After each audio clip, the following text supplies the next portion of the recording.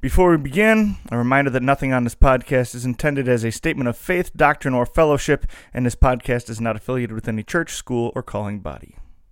What's up, gents? My name is Charlie Ungemach, and you are listening to an episode of the Gird Up Broadcast. Now, the dudes are going to join me in just a minute, and we got a lot of great content coming your way. But before we do that, I just want to say thank you to all those who help support the Gird Up project here.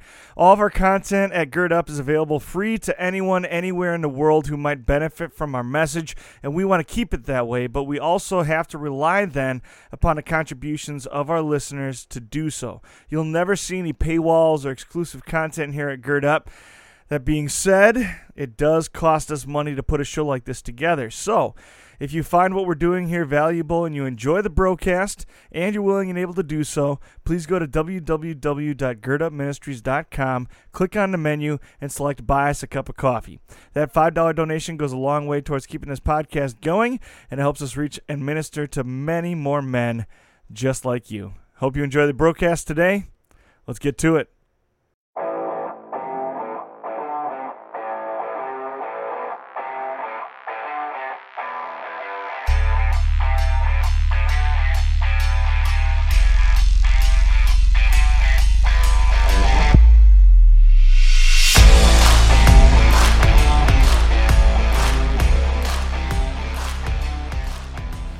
Welcome, you're listening to the Thanksgiving episode of the Gird Up Podcast 2023. Yeah, so obviously we're going to enjoy ourselves now. We're drinking a bunch of Lineys. So what do you have in your hand there? I got a honey lemon light. Honey lemon light, and you've got the peach. Got the juicy peach. Yep, I've got the light beer. I've got the honey lemon light, and then we've got sunset wheat, and there's some toasted Bach, I think is the That's other what one. I've got. Woo-hoo, absolutely delicious. So, yeah, it's going to be good. We've got Jacob Klug in chair number 2 today. You guys have met Jacob before a couple of times. He's been on a broadcast a few times. What's up, Jacob? How's it going, man? Living the dream. I'm excited. It's a good night. We're on break. It's Thanksgiving. It's finally break. Very, very exciting. Blessings are flowing. Absolutely. And then we got 3 newbies, 3 guys that have never been on a podcast before sitting with us here. Let's start with you, Sean. His name's Sean Marone. Why don't you tell us a little bit about yourself? Yeah, my name's Sean Marone. I grew up in Southern California. After I graduated high school, I joined the Marines, and I spent a lot of time there. Eventually, I decided that, I wanted to give this pastor thing a try. Went to MLC, and now I'm here at the seminary. Yeah. So, obviously, you're at a Lutheran seminary. Did you grow up Lutheran? I did not grow up Lutheran. I grew up non-denominational, and it turned into a lot of just nothing, honestly. I didn't really go to church very often, and thankfully my wife forced me to go to church, forced me to go to a Lutheran church, and the rest is kind of history. Were you, looking when you met your wife, or, for a church, or was that more a she's going, so I'm going to go kind of situation? It was absolutely she's going, so I'm going to go. Actually, the first time we went in there, everyone was really nice, but it was just not what I was used to. It was a mission church that had been there for about 10 years in North Carolina, and they were kind of struggling as a church, and they rolled right from service into a budget meeting talking about how the church is going under and offerings aren't enough. So I got in the car and I'm like, yeah, this is a sinking ship, where we shouldn't go here anymore. And my wife said, no. So we kept going, and God's word is powerful and effective. Your wife was also in the military, right? Yes, she's in the Army, the National Guard. Awesome. And you're a musician too? Yes. What do you play? I played saxophone in the Marines, but I don't really play it anymore. It kind of got old for me, but I do keep playing guitar. Guitar has always been fun for me. Awesome. So what was it that finally then brought you hey, I'm going to go back? I mean, it's no small commitment to move to Minnesota and then Wisconsin and go back to school, right? So what was it that finally was that draw for you? Hey, we're going to go back to school. I'm going to become a pastor. So for me, it was the installation. I had become a member of the Wells Church there. I finally started hearing about God's grace for me, about And when I say grace, I want to define that as like an undeserved gift from God. The grace of his gospel, which is that there's nothing at all that I need to do to earn salvation. It's all been done for me. It was the first time I'd ever heard that, and it was great. And we called a new pastor, Pastor Doug Lang, and it was during his installation. Wait, Doug Lang was your pastor? Really? A Doug Lang. Oh, it's a different Doug Lang. Yeah, a different one than the Okay. one at MLC. But he was being installed, and the whole installation service was all about how it has nothing to do, like God's message, God's gospel, the treasure of it has nothing to do with the person. It has nothing to do with the pastor. I mean, pastors have gifts, but that's not the reason that the message is good. You know, the message stands on its own, and it's not about the person. And it was during his installation that I realized that God's grace is sufficient also for me to be a pastor. And I spent about 4 years thinking about that and decided to take the plunge. Yeah. Yeah, I honestly, I think that was probably the biggest struggle for me, deciding to come back and try to go back to school also, was that idea that I've disqualified myself from such a role, right? And the idea that Jesus died for people just like me, right? And everybody's just like me. That one of the quotes from a podcast we did a couple of weeks ago was, "It's okay to be in a boat with Peter and John." Right, so when the storm's raging and the boat's shaking and they're freaking out and they see Jesus walking on the water and they don't believe, it's okay to be in the boat with Peter and John. Right? They turned out okay, right? And God did some pretty cool work through them, and He can do the same thing. Can do the same thing with you. Like, you're not disqualifying yourself by being a sinner. Everybody's a sinner. Yeah, absolutely. Yeah, very cool. You said you're married. How long have you been married? It'll be 10 years on Thanksgiving. On Thanksgiving. All right, we'll talk about that in a second then. Sure. And you got a couple of kids too. I do. I have 2 children. I have a daughter. Her name's Anna. She's 6. She's incredibly smart, and sometimes too smart. And then my boy is Jonah. He's 4 years old, and he's just everything you would expect a 4-year-old boy to be. Full of energy. He's either happy or he's mad, and there's never a dull moment. Awesome. Absolutely awesome. Cool. Well, welcome, Sean. Glad to have you on the show. It's exciting. Now, we see the problem with a podcast like this is we have too many interesting people. Right? So, Chris, you are no less interesting than Sean. Right? So, we got Sean Marone, and next to him on the couch here, Chris Deans, also known to the MLC world as Tex. Yeah. So you don't like being called Tex, though, huh?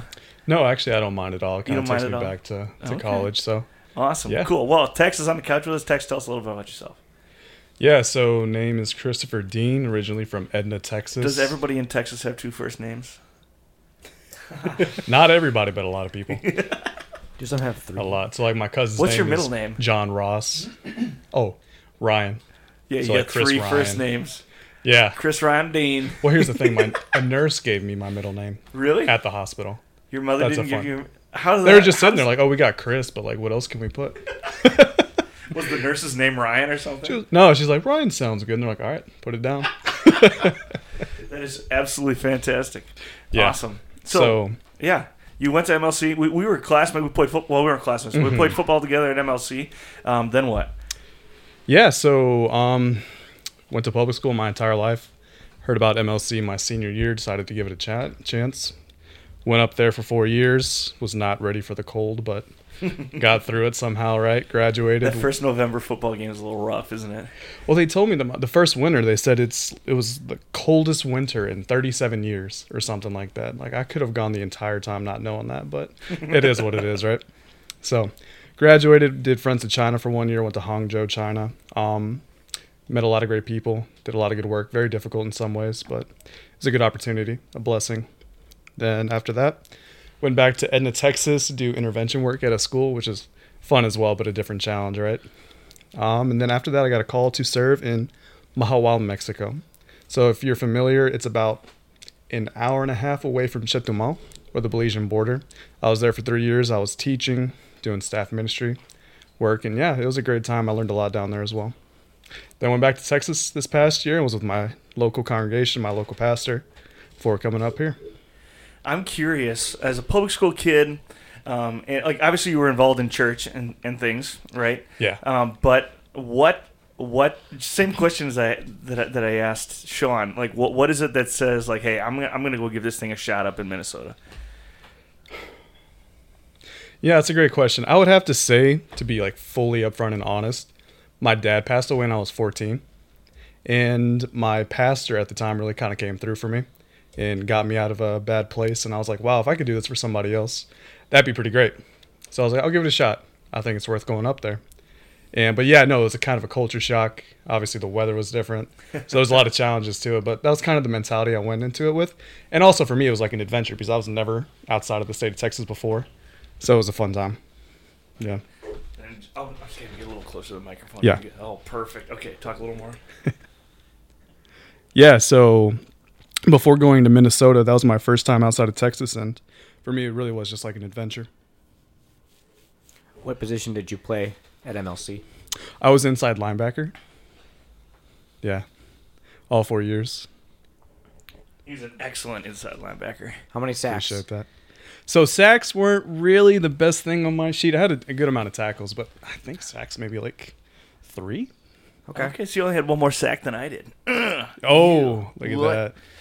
Well, I can't remember. Were you mostly offense or defense back at MLC? I played D tackle. Oh, that's right. Yeah, when we played together, I was playing D tackle. I played 2 years offensive line and hated it. Yeah. And then switched to defense. And then that first year, it's a tough transition. It It's is. not as easy as you think it would be. And then did all right like the whole first half of the season, and then broke a couple of fingers and things didn't. It's hard to play D line with broken fingers. So Oh yeah. yeah, so Yeah, but D-line's fun though, right? I love it. I love Yeah. it. Just go downhill. Just go downhill. just fly to the ball. Yep, I love it. Awesome. So you are now in the Milwaukee area. What are you doing up here? Yeah, just drove up 3 weeks ago. I started a new job with Lighthouse. So I'm a site director for our Polonia campus and just opened up this week, actually. We had open house on Tuesday, and now we're back open. And yeah, things are going well. What? Tell us a little about Lighthouse. What is Lighthouse? What are you doing? Yeah, so Lighthouse, I'm going to try my best with this, but it's like an after-school program where kids after school, they can come in, and it's a safe environment for anybody. And kids from ages 10 to 18, they have a safe place to be to learn about Jesus, get help with their homework, and we challenge them in different ways too, right? But also to have time to, just have fun and make friends with other kids that are there. Awesome. So those are the main things, yeah. Yeah, cool.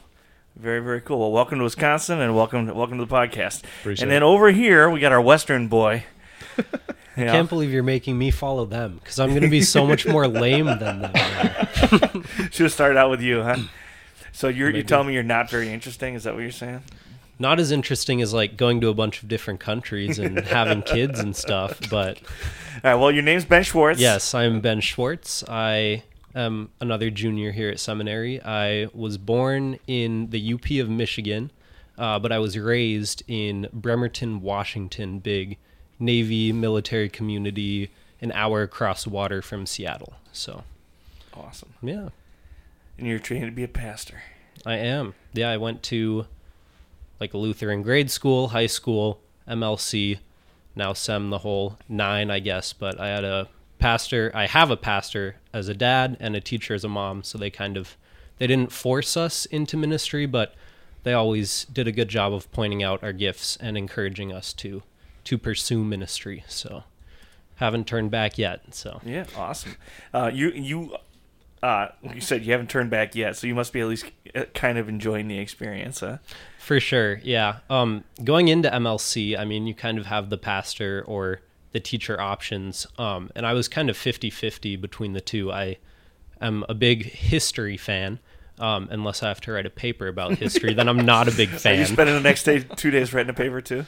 Yes, I am. I just don't have any books for that paper, so that could make it kind of interesting, but we'll see what happens. So, but I heard that it was easier to go to teacher track from pastor track than vice versa, so I started pastor track, and besides getting my butt kicked by the languages, I love it. So So you'd say you're not a language guy? Not as much as many of my peers, no. Yeah, I feel like I'm in the same camp. I don't dislike the languages, but they are a struggle. Now, Sean, you do all right with the Greek, right? I do really well. Yes, I do really well with both Greek and Hebrew. Which do you like better? I think I prefer Hebrew, I'm with you. Hebrew's fun. but I don't know. Every sentence is verb, subject, object. And so you just know what's coming. Here, here. It's definitely a lot easier in that regard. Yeah, I find Hebrew easier than Greek for sure. But then I'm also the guy where we'll be translating Hebrew and I'll pop over the Septuagint and start reading the Hebrew and Greek just to see if there's anything else interesting there. God bless the nerds. It's fun God if you bless can the do that nerds. with the Vulgate too, when you're in Psalms especially. Just put them all up on your screen. And you can see how the Latin does it and how the Hebrew does it and how the Greek does it. I'm far away. Sorry. There you go. Maybe I moved it. My bad. Is Yeah. that better? Yeah. Okay. So one of the struggles with Hebrew is that, like, especially for the Psalms and things, we just don't understand Hebrew poetry, right? But the translations often are a lot more poetic. Is that true in all the different languages? I'm curious. What do you mean by we don't understand? So like when you just take the Hebrew and translate it into English, it doesn't look like poetry anymore, right? Yeah. And so, for example, like Psalm 23, I think is an example a lot of people would recognize of the verbiage changing, kind of, and they're trying to make it beautiful and poetic, but it really doesn't match.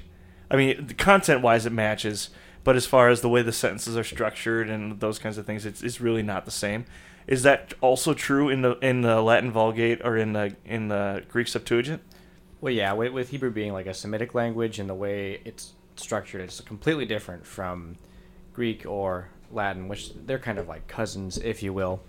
But with Hebrew, like Psalm 119 is a really good example of something you can't see in English or Greek or Latin or anything else, because it's an acrostic poem. So Psalm 119, the first verses they all start with A or Aleph, and then the next one is the B letter and C and down the list. But you can't produce that in the spelling, let alone you can't really see how the vocabulary is connected in the same way at all. So Yeah, interesting. It's fascinating. Fascinating. All right, awesome. Well, welcome everybody. This, like I said, the Thanksgiving podcast. Got to make sure we know everybody before we start. So, awesome. I'm so excited to have you guys here. I'm excited to hear you guys all talk about everything from your own perspectives, because we have a really wide and exciting array of perspectives in the room at the moment, which is really cool. So first thing we got to talk about, though, is we got to do a little reflection on the year, right? So you can't get to Thanksgiving, especially for the church year. The church year resets, right? So for most of us, I mean, it's kind of resetting the calendar also, just because of the fact that we're going to school and so on and so forth. And we're going to do a cool little Advent series with Isaiah Duff, who's been on the podcast a couple of times, and Jacob, and that'll be fun. But this is really the last true podcast of the year. We'll do a Christmas one as well. But I love Thanksgiving. I think one of the things that we maybe have lost sight of with Thanksgiving itself is the fact that it's supposed to be an opportunity to reflect on the things we ought to be thankful for, right? And so that's the question I'm going to ask all you guys. What's the best thing that has happened to you this year? And I'm gonna start and just say, actually finally being at the seminary and finding out I had high expectations, but finding out that it's actually it's a far different experience than I expected, but even better than I imagined. Both as far as the brotherhood, I kind of rolled my eyes at when everybody talks about brotherhood all the time. Especially in our culture, I think in Christian culture, we throw that terminology around like, oh, it's the brotherhood. And it's not a perfect culture, right?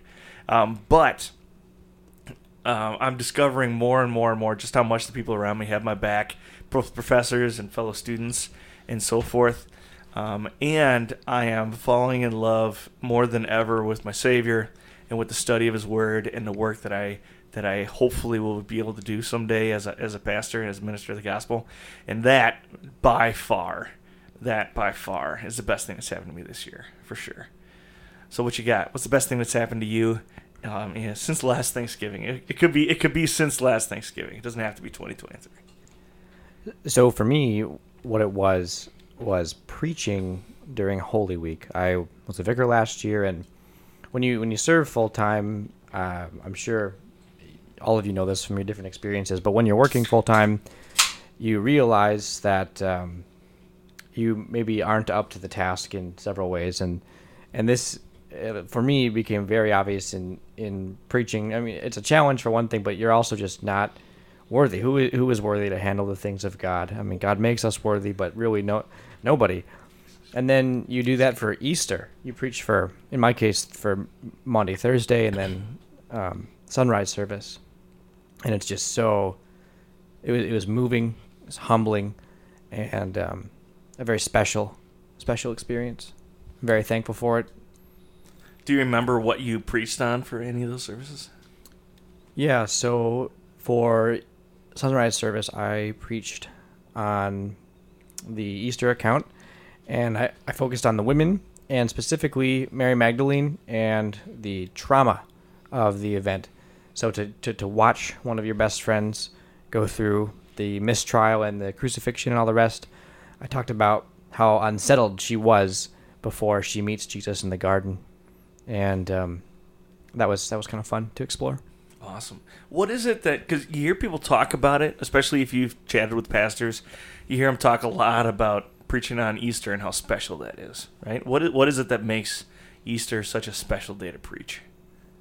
Part of it is the build-up, right? Like you're preparing all Lent, and then after that you've got the special services of the week. You know, you've got Palm Sunday and Thursday and Friday, and then you've got all the prep for your Easter evangelism or outreach. You've got the meal, and then it's the high festival of the year. It is the Christian celebration, right? And you so you go through Friday and you see your sin and you see the grace of God, and then you get to celebrate. I mean, just to drink that in very fully as you deal with the text yourself, as you deal with people preparing to serve, as you deal with the prospects you're hoping to connect with and to tell the truth to. It's just a rapid succession of meaningful interactions all at once, and you're neck deep in the text because you're doing extra sermons, for the months leading up. So that's how I'd capture it. Awesome. Cool. Sean, what's the best thing that's happened to you this year? This last year has been really hard for me. I was thinking about it. We were living in the Dominican Republic. We moved back. And since moving back, it just seems like there's been just one negative thing after another. But my wife was always there by my side. And my God was always with me. And somehow, inexplicably, we have pulled through every situation. And the one that I want to share is this. His name is Doug. My family, we were driving through South Dakota, and we broke down in the middle of nowhere in our camper van. And we got a tow to like a local shop, and the person who was there was very kind to us. They let us stay in the yard in front of the shop. They invited us into their house to feed us dinner. And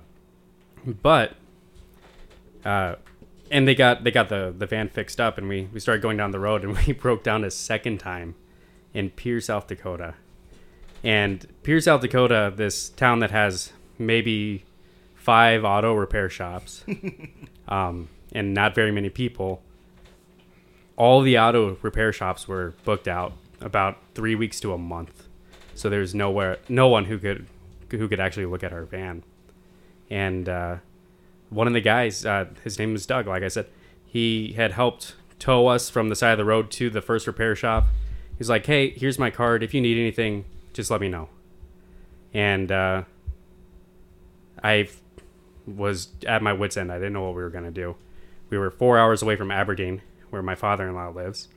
And he was willing to come get us, but his truck's not big enough to tow us. And a tow bill for 4 hours is a pretty costly matter. And I called up Doug. And I said, hey, Doug, I know that this is a lot to ask. Can you give me a tow to Aberdeen, South Dakota, 3.5 hours away? And he said yes. And he did it. And he wouldn't accept any money from me. He just did it all out of the kindness of his heart. And because he knew a little bit about me, he was also a military veteran. he was also a Christian. We got to talk a lot about his faith and the different struggles that God had put in his life and how his faith had helped him overcome those. And we really kind of had a bond going, and he was definitely a blessing this year. Awesome. So shout out to Doug.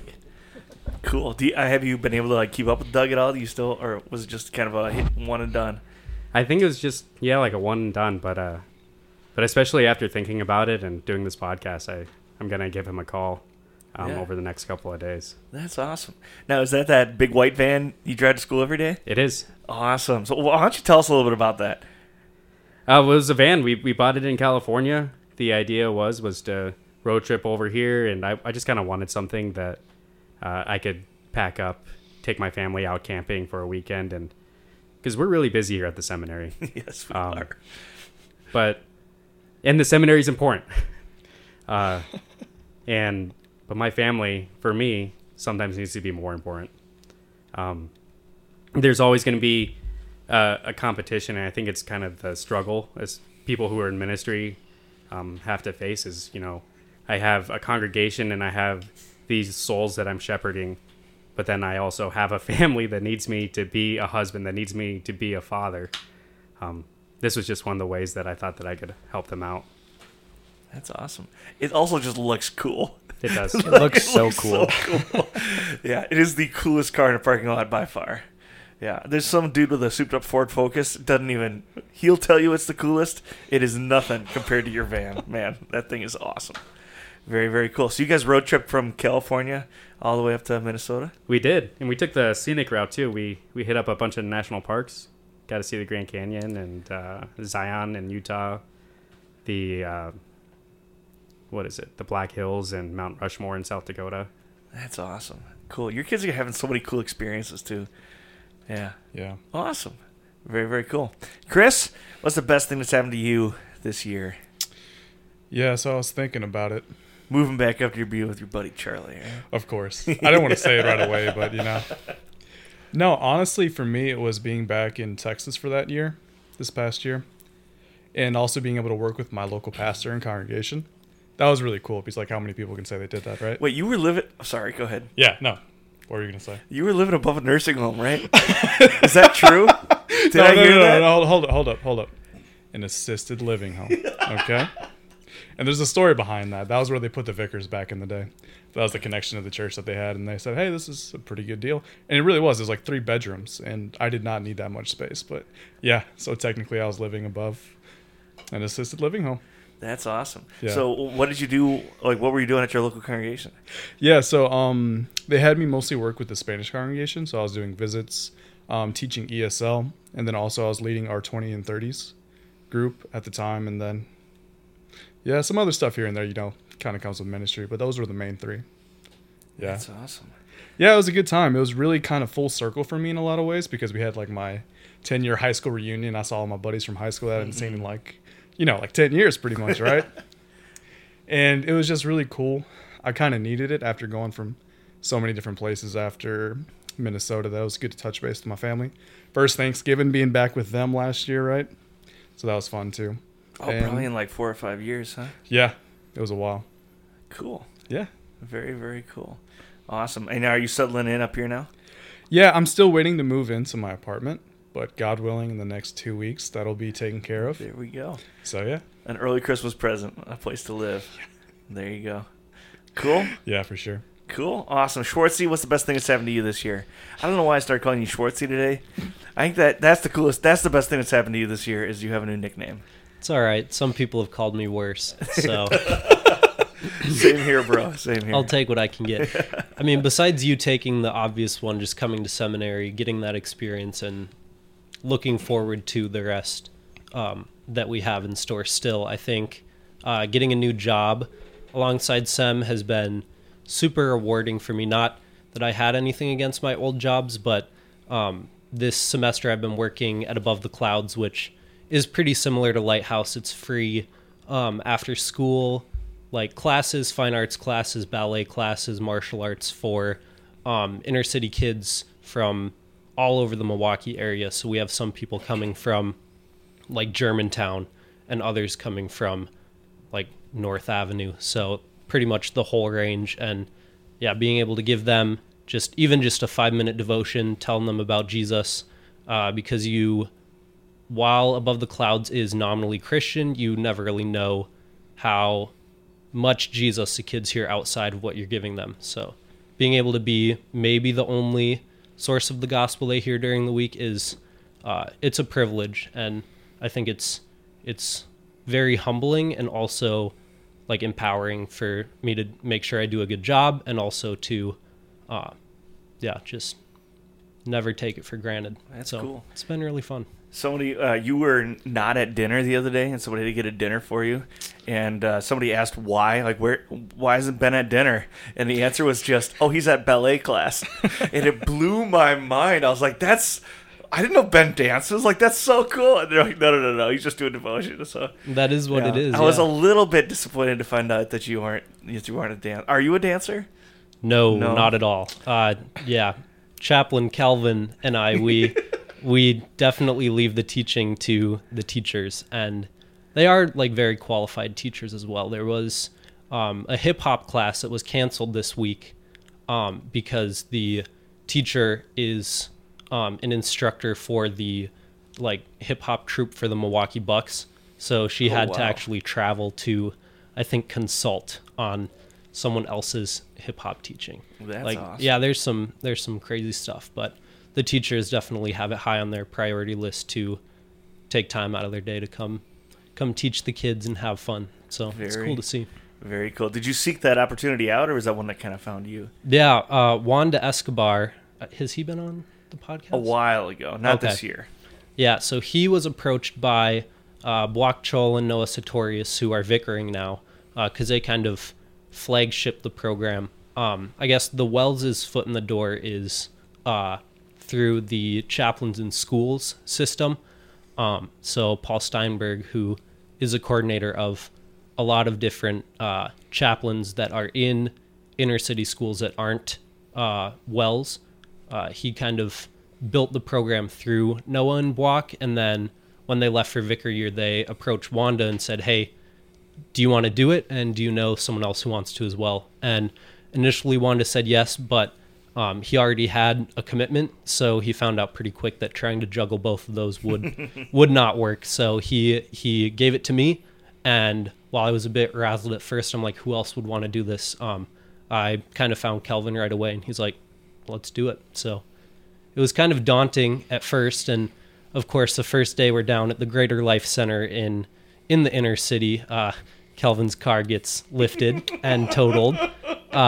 So that was a bit of a, hey, welcome. You know, all of the above the clouds people were freaked out. They're like, there's no way these white kids are gonna come back in and, you know, come and do anything else. But it was kind of like a double down moment for us, where we're like, you know, this is an opportunity still, and it's really cool. So it's been very rewarding. Awesome. So, yeah. That's awesome to hear. Yeah. Very, very cool. Do you have any like best moments so far, like favorite things that have happened? Besides Kelvin's car getting stolen? Yeah, I guess. He got a new car though. Did you see that? He got a new Ford Focus. Just got a new one, yeah. Now I get to talk to him about the gas money he owes me. But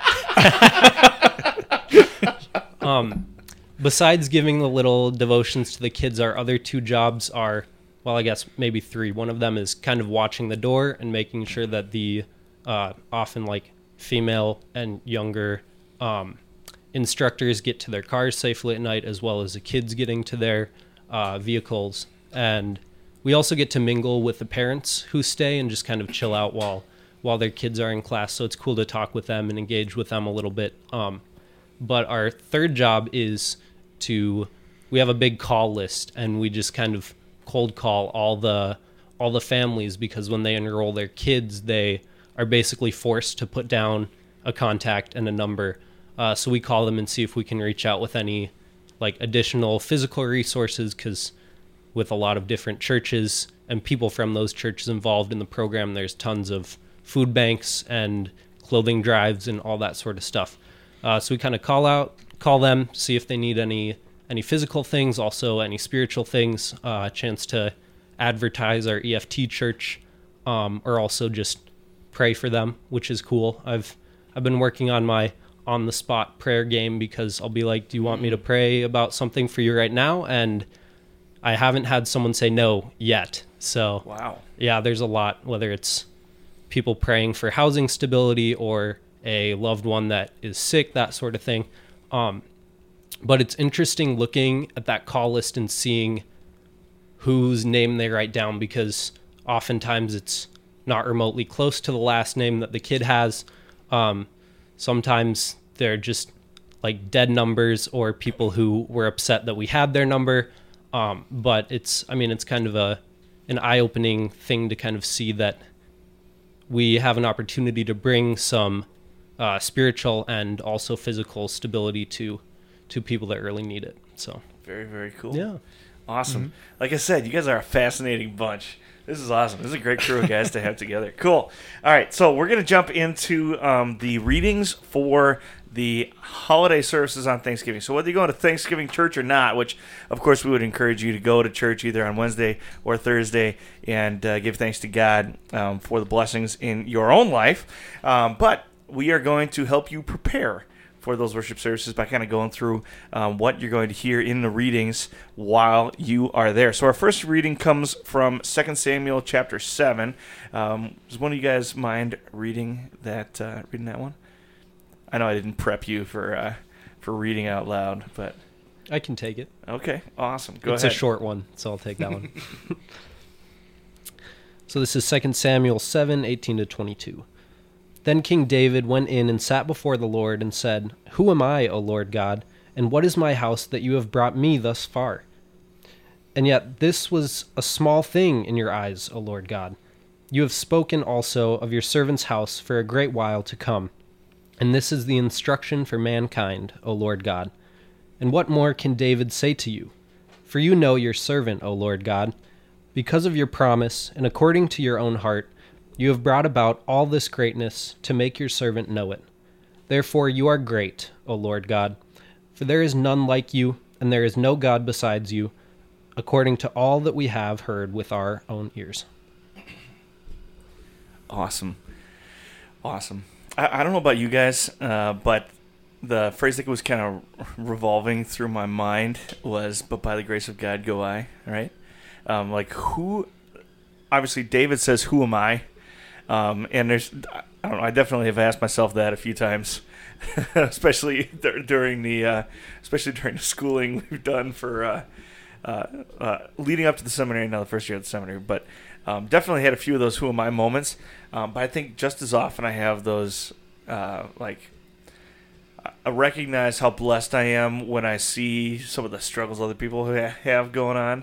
Whether it's people like, I've done a fair. I mean, I taught in the hood for 6 years too, so I've seen some of the things that you're talking about, Ben. Mm-hmm. But then also just like the cool opportunities that we get sometimes. It's just like, why me? Why me? Right? I think maybe this should have been my best thing of the year, but like a couple of months ago, we had a guy from. I'm gonna get the country wrong. I think Kenya. A guy from Kenya reached out. I was like, "Hey, been listening to the podcast. We want to," and I've got a group of people worshiping together in my house, and we are having a hard time finding like a church to be connected with because all the churches around us are bad. Like they teach bad things. Can you get us connected? I was like, yeah, I absolutely, yeah, and because of the resources that our synod has, because of the tele-app and a couple other things that we've talked about, like they're now worshiping with a good Lutheran church body, which is super cool. That like a church on the other side of the world. It's not that it got started because of the podcast, but that we were able to do that kind of work with a podcast that we do. I mean, we're sitting in a dorm room in Mequon, and like the last 3 years we've been recording podcasts in my rundown like apartment in New Ulm, like literally with bats in the walls, and like the heater didn't work. Like it was a dump, right? And we're reaching people with the gospel all over the world, and you can't help but go like, who am I? Yeah. Why are you choosing to bless this, Lord? Yeah, I don't. It's wild. Super cool thing. Thinking about like why are you choosing to bless this, Lord? David mentions in 21, he says, you've made your promise known according to your heart, right? According from your goodness, you brought all this goodness to me. And then he says, to make your servant know it. And this may not be exactly what he means, but I was thinking like, maybe in part, like God's doing this just for David's reaction. Like just so he can be in awe. Like, yes, this is good for David and his household. It's good for Israel. It's good for the eventual, the line of the Savior and for all Christians. But, like, some of this, I can't help but think, but this is just God wanting to see the surprise and the joy and the thanks on David's face. It's like when you go buy your girlfriend flowers just to see her reaction, right? Like, just to cherish her joy. Like, that's a super cool thing, and I have to think that's included in the reasons why God's doing this and why he blesses us.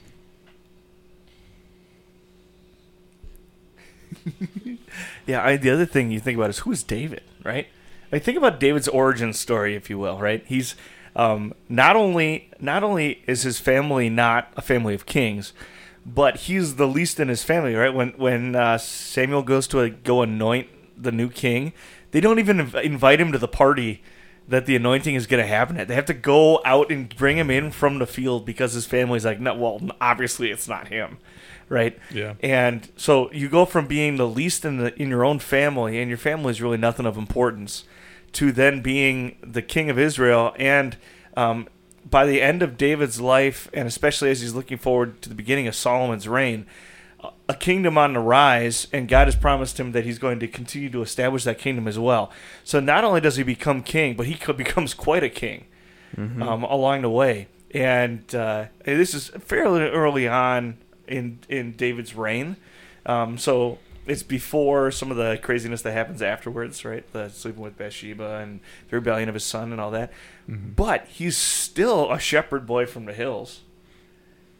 He's still nobody.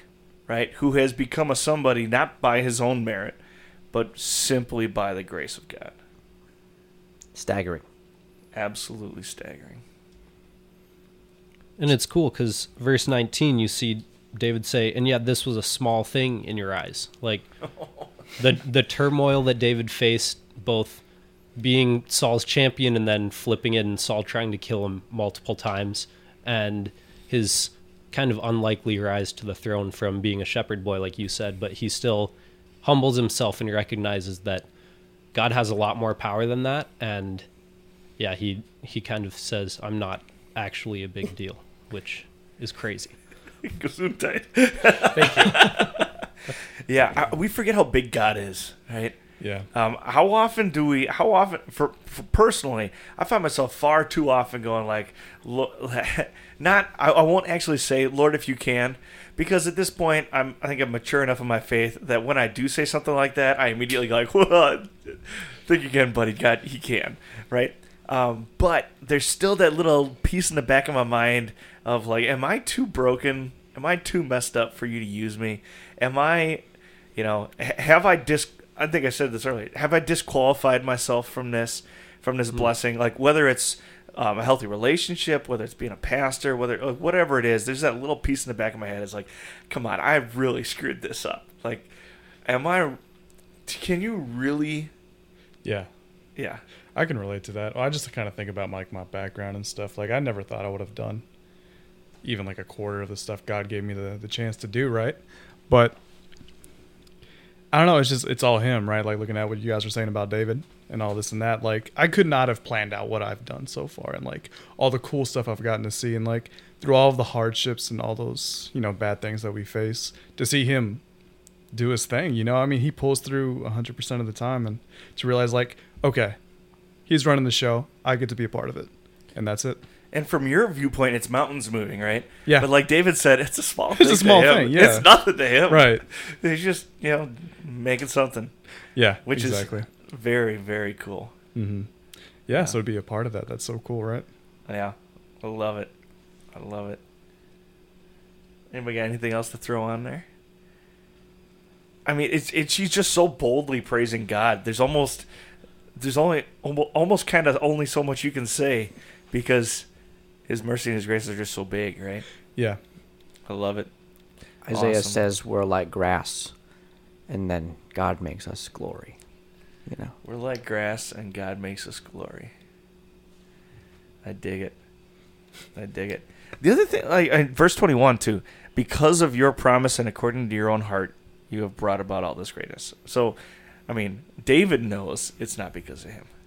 Yep. David knows that he is not in any way responsible or qualified or whatever it might be. David knows that this is only the grace of God. That's a cool thing. Awesome.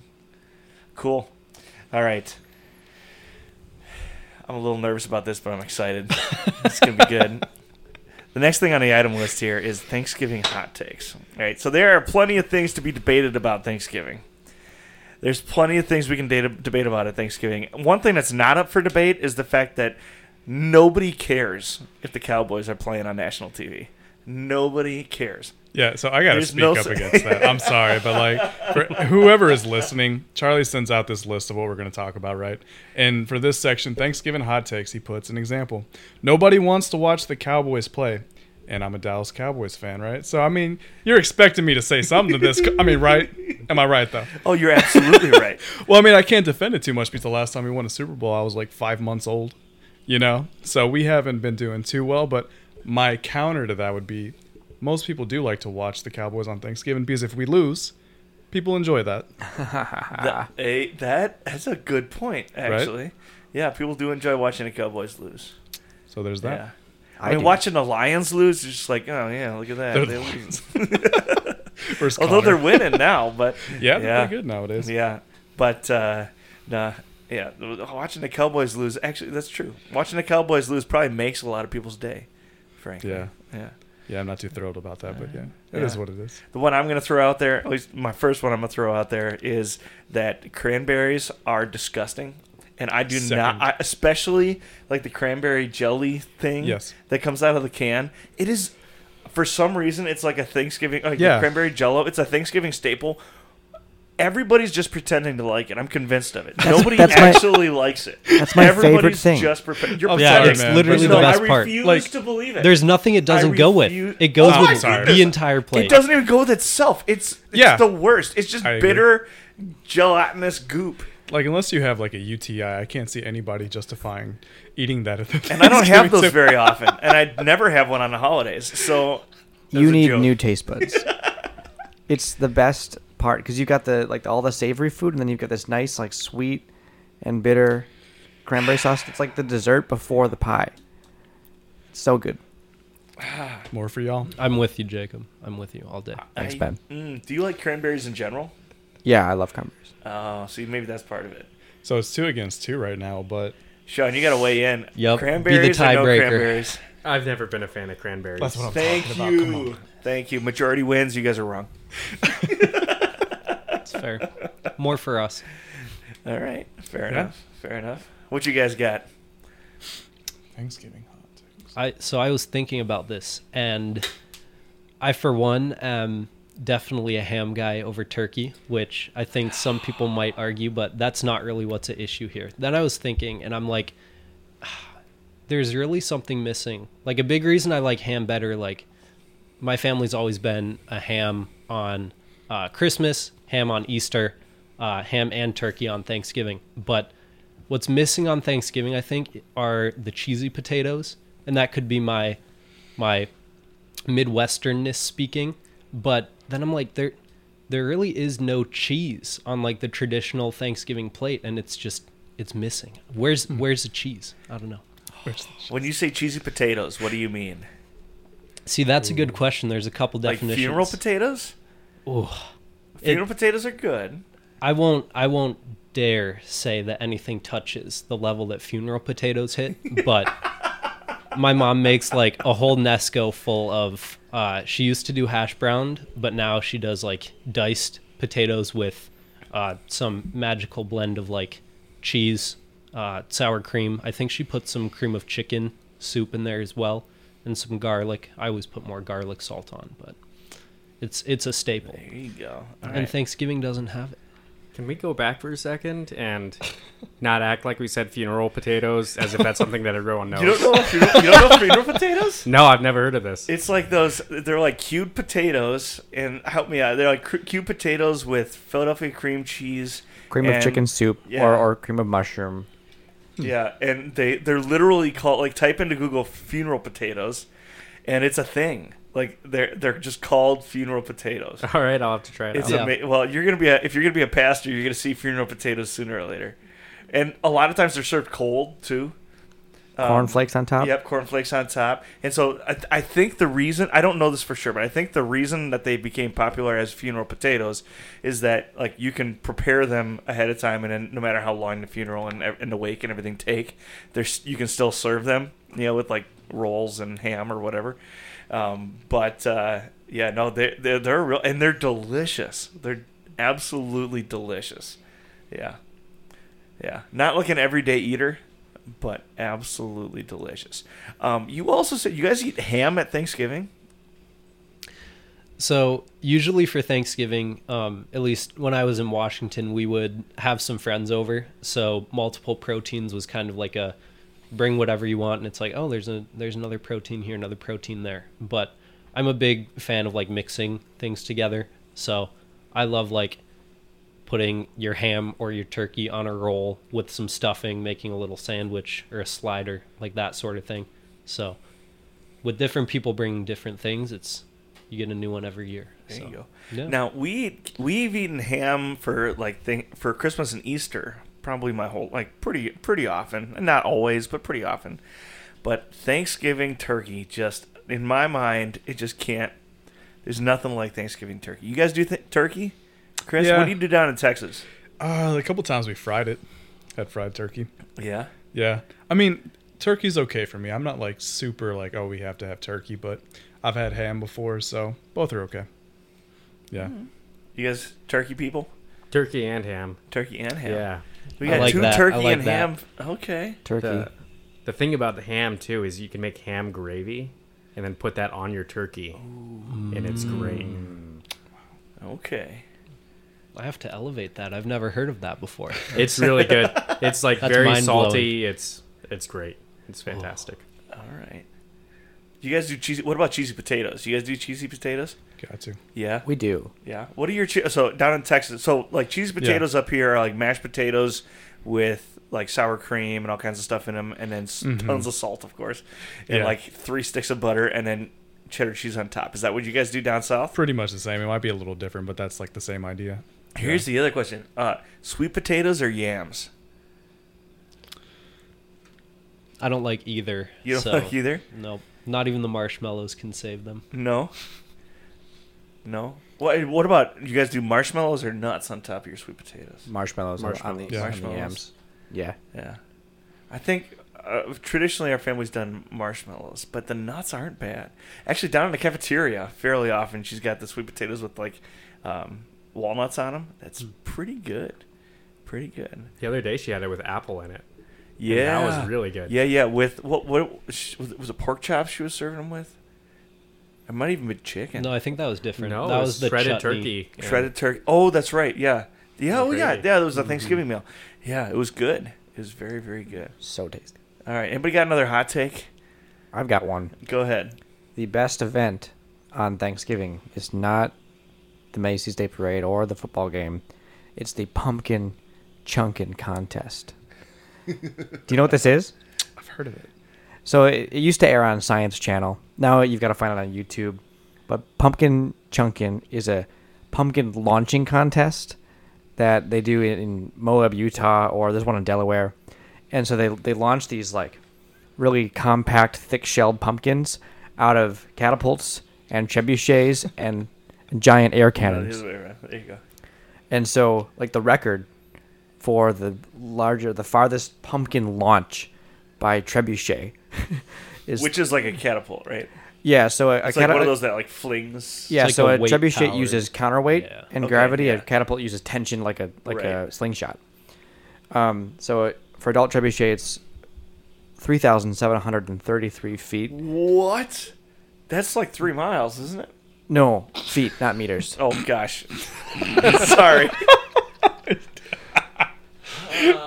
Wait, isn't a mile 1,370 feet? Nope, 5,280 Okay. 1,700 How was I that is far meters. off? meters. How was I that far off?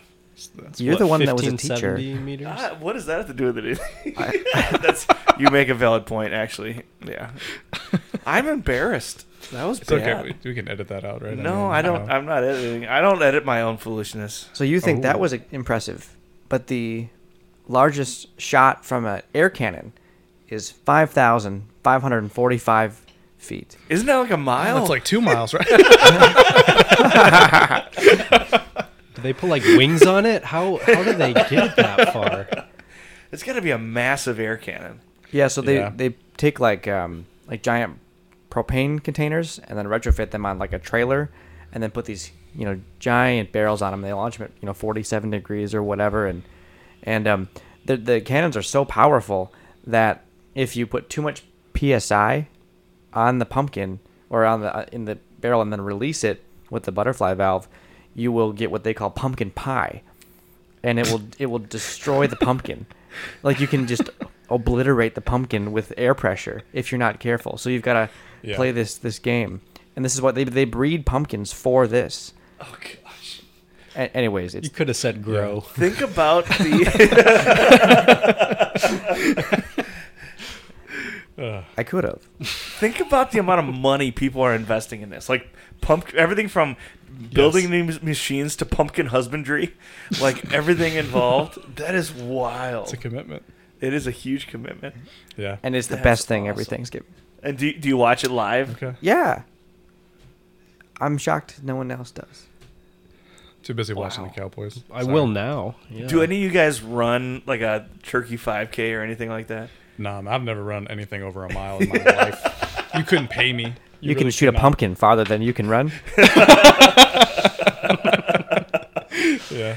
Yeah, at the moment, I think that's probably true for most of us. Well, Yeah. no, you're in shape, aren't you, Sean? I am. Not right now. But I have been. You're a triathlon Same. guy, right? Yeah, I really enjoy triathlon. Okay, you're not doing one over Thanksgiving though. No, not this year. You don't do, like, a I didn't turkey even think trot? about it. But I've done turkey trots. They're fun. Now, last year we were giving Gustav a hard time because he was like talking about all the different things that his family does. Like they go out and they do like a full family workout before their Thanksgiving dinner.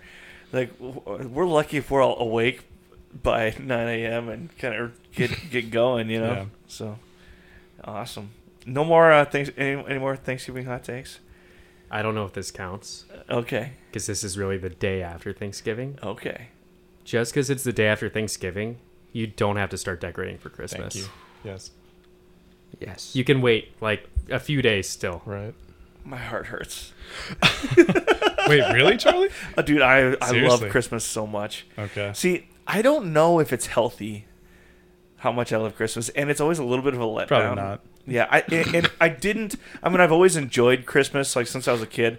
When I really got like big Christmas all the time kind of stuff was when I was teaching kids, especially in first and second grade. And so, like, the idea was I'm going to give them the Christmas experience most of them aren't having at home, you know, where they're getting excited, they're getting presents, they're understanding all like the whole Christian side of Thanksgiving as well. Not Thanksgiving, or I mean, okay, let me clarify.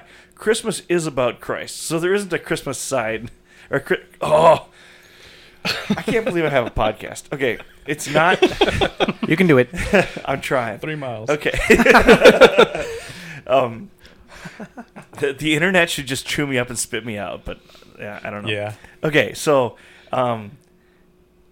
so Christ obviously is everything for Christmas, but a lot of the kids from the hood don't really get that, Right. and they don't really get like the American Christmas experience. So I made Christmas a huge deal at school, so that they'd get a little bit of a taste of what's going on, of what Christmas really ought to be as a Christian festival, right? And so, because it is a huge deal, and we make a big deal about Easter, so we made a big deal about Christmas also. And that's when I really started getting into like wearing Christmas themed clothing and things like that. And I'm not, okay, don't be hating, Chris. Don't be hating. I've got like a whole bunch of Christmas ties. I don't wear any. See, okay, we need. I have a different Christmas say it. shirt for every day of the week and then some. So Every day of the week. every day. So I have 9 different Christmas shirts. Yeah, and then and some of them are gaudy, but they're not like old man gaudy, right? They're tasteful. They're tasteful. And then yeah. I have a Christmas tie collection which does not suffer in quality compared to my tie collection for the rest of the year, and I'm very proud of that. My Christmas shirts are gaudy and ridiculous. I'm on board for that, but my Christmas ties are high quality and tasteful. I promise. Well, you They're dress up good. like Yukon Cornelius like every day. I know. I'm especially rocking the flannel today, but it made me feel better that you guys are both wearing flannels too. So, yeah, rocking the flannels today. It's But- Rudolph every week. So, do you do like December 1st, or do you just not think yeah. about it?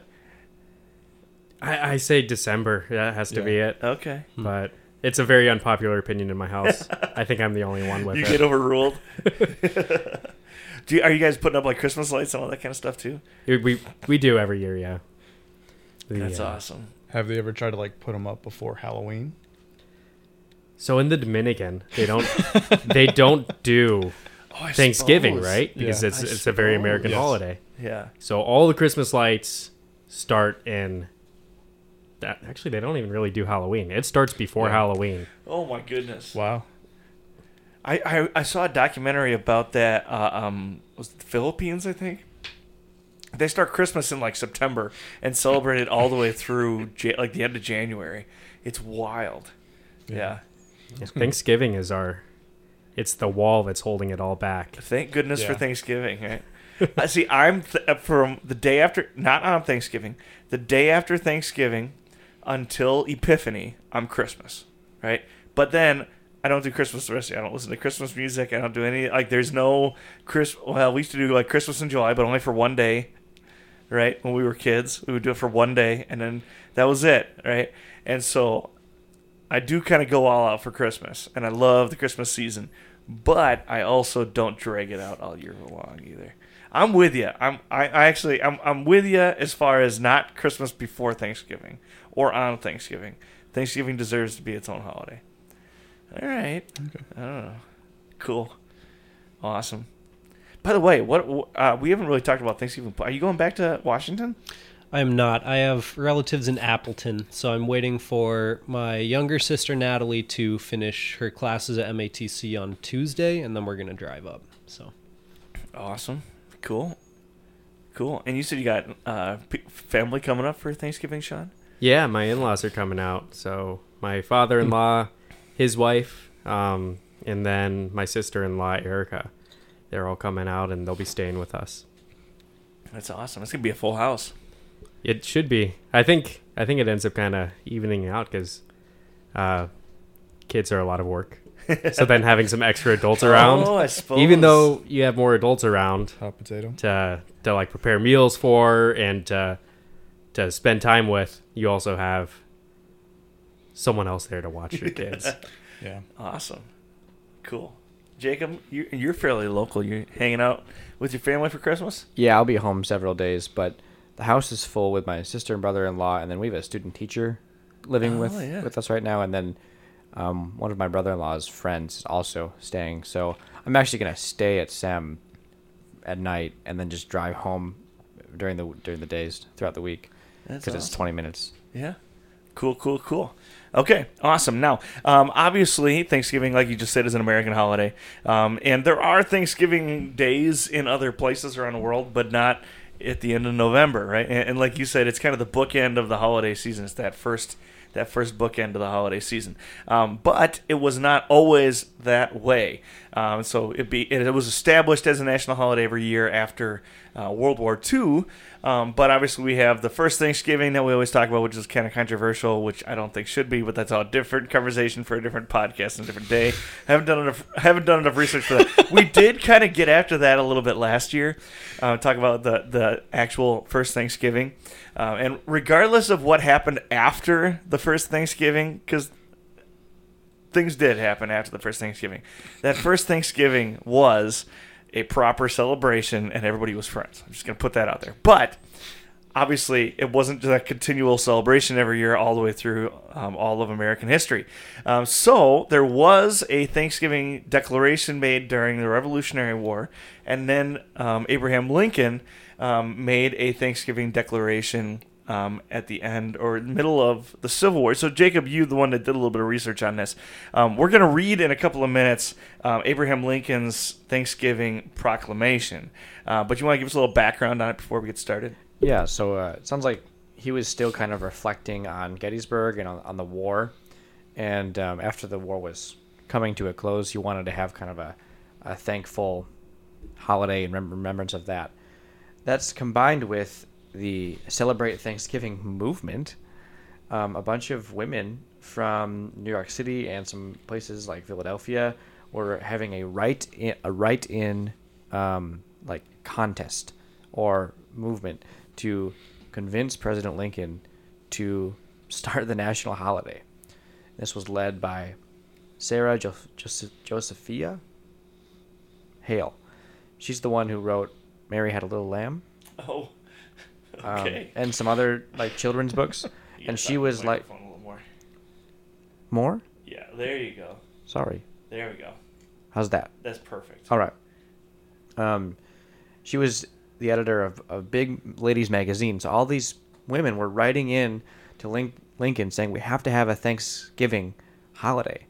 And then he kind of with those two things in mind made this decree and decided it would be the fourth or last Thursday in November. Awesome. And what year is this? 1863. Okay, so not so quite not the with- end of the But with war, the victory close. of Gettysburg in mind. Yeah. Yes. So awfully close to the end of the war. Okay. Awesome. All right, so that very first Thanksgiving, maybe not very first Thanksgiving. So the Thanksgiving proclamation that Abraham Lincoln put out says the following. It has pleased Almighty God to prolong our national life another year, defending us with his guardian care against the unfriendly designs from abroad, and vouchsafing to us in his mercy many and signal victories over the enemy who is of our own household. It has also pleased our Heavenly Father to favor us as well, our citizens in their homes as our soldiers in their camps, and our sailors on the rivers and seas with unusual health. He has largely augmented our free population by emancipation and immigration, while he has opened to us new sources of wealth and crowned the labor of our working men in every department of industry and with abundant rewards. Moreover, he has been pleased to animate and inspire our minds and hearts with fortitude, courage, and resolution sufficient for the great trial of civil war into which we have been brought by our adherence as a nation to the cause of freedom and humanity, and to afford us with reasonable hopes of an ultimate and happy deliverance from all our dangers and afflictions. Now, therefore, I, Abraham Lincoln, President of the United States, do hereby appoint and set apart the last Thursday in November next as a day which I desire to be observed by all my fellow citizens, wherever they then be, as a day of thanksgiving and praise to God Almighty, the beneficent creator and ruler of the universe. And I do further recommend by my fellow citizens aforesaid that on that occasion they do reverently humble themselves in the dust, and from thence offer up penitent and fervent prayers and supplications to the great disposer of events for a return of the inestimable blessings of peace, union, and harmony throughout the land, which it has pleased him to assign as a dwelling place for ourselves and for our posterity throughout all generations. In testimony whereof I have hereunto set my hand and caused the seal of the United States to be affixed. Done at the city of Washington this 20th day of October, A.D. 1864, and the independence of the United States, the 89th. Abraham Lincoln. Okay, not to get into these weeds, but imagine one of the last couple of presidents we've had making a speech like this. There's a lot of big words in there. Right? He is a very eloquent man. Nobody talks like that anymore. Vouchsafing. Vouchsafing, yeah, and talking about God vouchsafing us too. Yeah, It's a Sleeping wild Joe. thing. There is absolutely no denying, because every once in a while somebody will try and play that game of like, well, Thanksgiving isn't really a Christian holiday. There is no doubt reading this document what they were all about, right? This is very clearly Thanksgiving to God, right? The other thing that is really shocking is, in my mind, there is a little bit of a political jargon, right? Of like, hey, things are going great, and maybe they weren't going as great as. Like, there's always that little question in the back of your mind, as like it's as a politician saying how wonderful things are, right? But at the same time, you're in like this kind of bizarre moment as a country, where like things haven't been great over the last several years, and yet you're still making that decree of a Thanksgiving Day. That's striking to me. I don't know. Maybe I know I'm not saying anything profound, but that's striking to me. Anything stick out to you guys as you're kind of going through this declaration? He pulls the King of Nineveh move. He's King of Nineveh.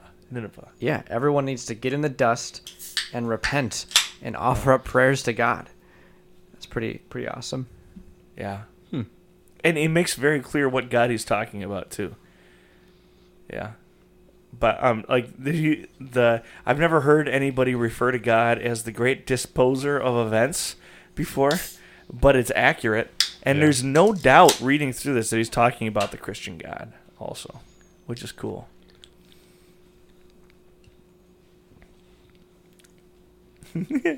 Yeah. Lincoln. I mean, so I think it's easy in our political culture at the moment to be, and granted, I just made a president joke, right? I think it's really easy for us to sit back and be frustrated with what we've got going on and going into an election year next year also. It is, frankly, worrying maybe isn't quite the right word, but it certainly is something that's on the minds of a lot of people, and it does certainly cloud the way that we think about our country. But I think sometimes we forget, too, how difficult the past has been, and how the challenges that have faced us in the past have impacted what's going on right now, too. And the idea that things I don't want to say bad, because things aren't all bad at the moment. As challenging as things are at the moment, and especially on a political scene, I would make the argument they're not worse than they have been at other moments in history either, especially when you consider the Civil War. Yeah. Right? Our nation still is a massive blessing to us. Do you guys think it's appropriate to we're all future pastors, right? Sorry, except for Chris, but you are a called worker. Yeah. Right? Do you think it's appropriate to bring, I'm not bring politics, but on Thanksgiving, you guys going to talk about our nation? Or are you just talking about things we should be thankful for God for outside of our nation? What do you think?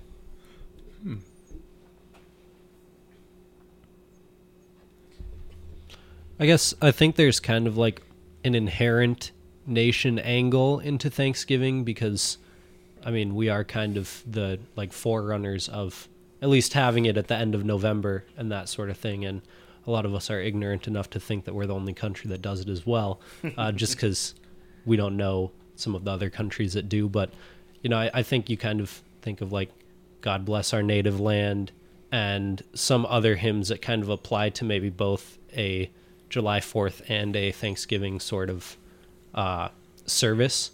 And I think people are going to kind of maybe have that doubt in the back of their mind, like, should I be thankful about the government right now or what's going on right now? So I think it's kind of floating around out there, whether or not we dive into it deeply or we just kind of let it float, I think is up to us and up to what is best for people to make sure they don't stray too far into the weeds. But I mean, it is a good point to be thankful for God's providence and his providence for us through political leaders and governments as well. So I think both of you guys have spent a significant amount of time outside the country, right? And you're a military veteran too, so I'm also curious to hear. Well, I mean, and you're from Texas. Yeah. But yeah, particularly from a serviceman's standpoint, also, we dedicate a lot of talk to the freedoms we enjoy. Having been outside the country pretty significantly, do you have anything to say to the freedoms that we enjoy as Americans? Yeah, as Americans, we're just really blessed. That's not to say that people in other countries aren't.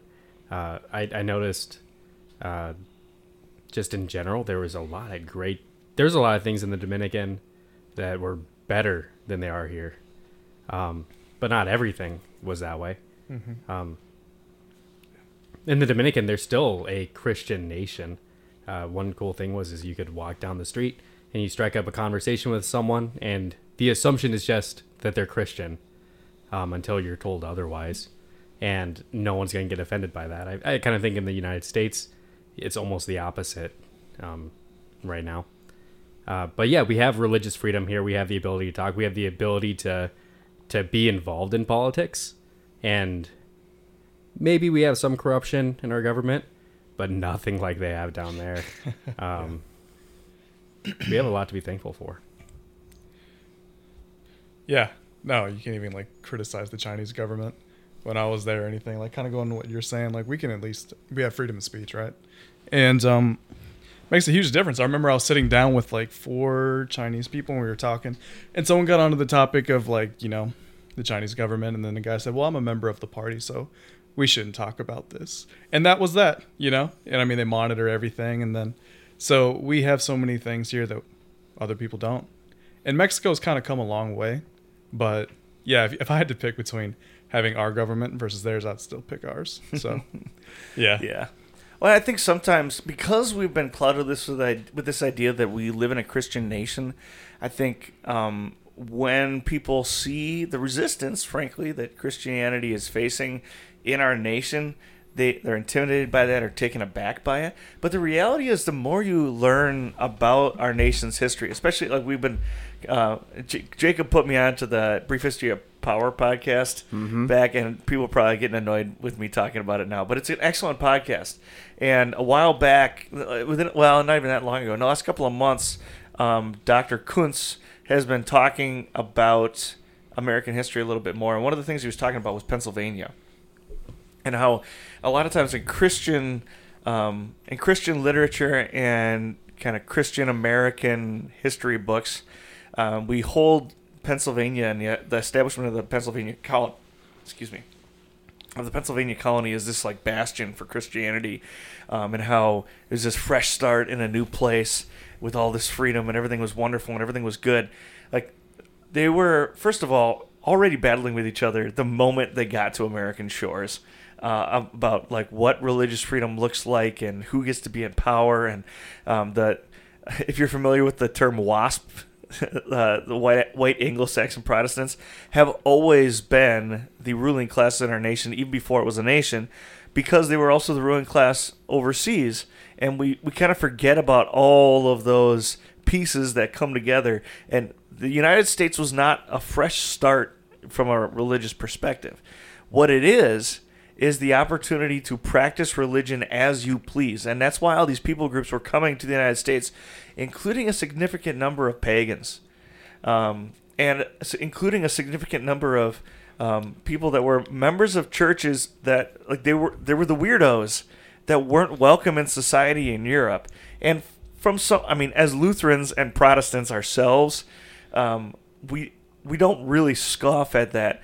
But the reason why you have some of these really, frankly, kind of wild denominations in the United States, everything from like the snake churches to like the really liberal end of like Pentecostalism and some of that Quakers. kind of stuff. The Quakers are a good historic example too. The like Mennonites and Amish, right? We have these really fringe groups, which frankly it is a little bit bizarre, right? I was sorry, just popped about. Do Amish people listen to podcasts? They probably do. I mean, they don't shun all technology. I'm sure there's some that do. They're not listening to this, I'm sure. maybe the Mennonites. They were down in in Mexico. I mean, they're here too, right? But so for example, they'd have loopholes for stuff like, oh, I can't drive this truck, but my Mexican friend can, or I can use my Mexican friend can call somebody for me. So maybe they do, but I don't know. Maybe they do. Like, can you buy this phone and then open it up? Yeah. And click on that for me. Anyway, so like what we have in the United States is not a Christian nation. It's a nation where you can practice religion as you please. And that is the blessing that we ought to celebrate and do celebrate and can continue to celebrate. No matter how weird things get, at least for the foreseeable future, that right is protected. Now, you can look at Canada and you can look at the UK and some of these other places around where those rights are being taken away. And that is a true and present danger in our American society at the moment. But we are still a long way from that happening. And, like Sean said, we have a significant role to play in whether or not that does actually happen. I think the backside of that, though, also is it is not our duty as Christians to evangelize for the sake of changing culture. The culture will change the more people love Jesus. But that is not the reason why we evangelize. And I think sometimes we lose track of that a little bit too. Like that, even like we flippantly say like, "Oh, y'all need Jesus," right? And it's kind of a joke, and it is true. But the underlying kind of truth to that, not truth, that's not the right word. The underlying theme to that is, oh, if you knew Jesus, things would be better. And also might be true, but that's not the reason why we share the gospel, right? That's prosperity gospel waiting to blossom, right? Some of the like America's a Christian nation stuff comes like post Cold War. It's we need to mobilize the Christian voting blocks and give them purpose. And so, like I think it's 1953.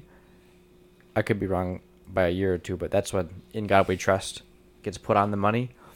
Like this is kind of like an anti-communist rally thing. We're the Christian nation against the USSR, and so some of that's just what we inherited, rather than an authentic Christian nation, if you will. Yeah, it's fascinating. I think Donato said in history class that at the time of the Revolutionary War, America was something like 10% Christian. Yeah.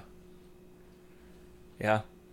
And again, perhaps this isn't quite the right way to say it, and maybe somebody would argue with me.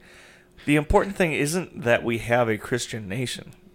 The important thing as Americans is that we maintain our freedom to practice our religion as we choose, as we see fit. Yeah. And right now we can, and that's a tremendous thing to be thankful for. Cool.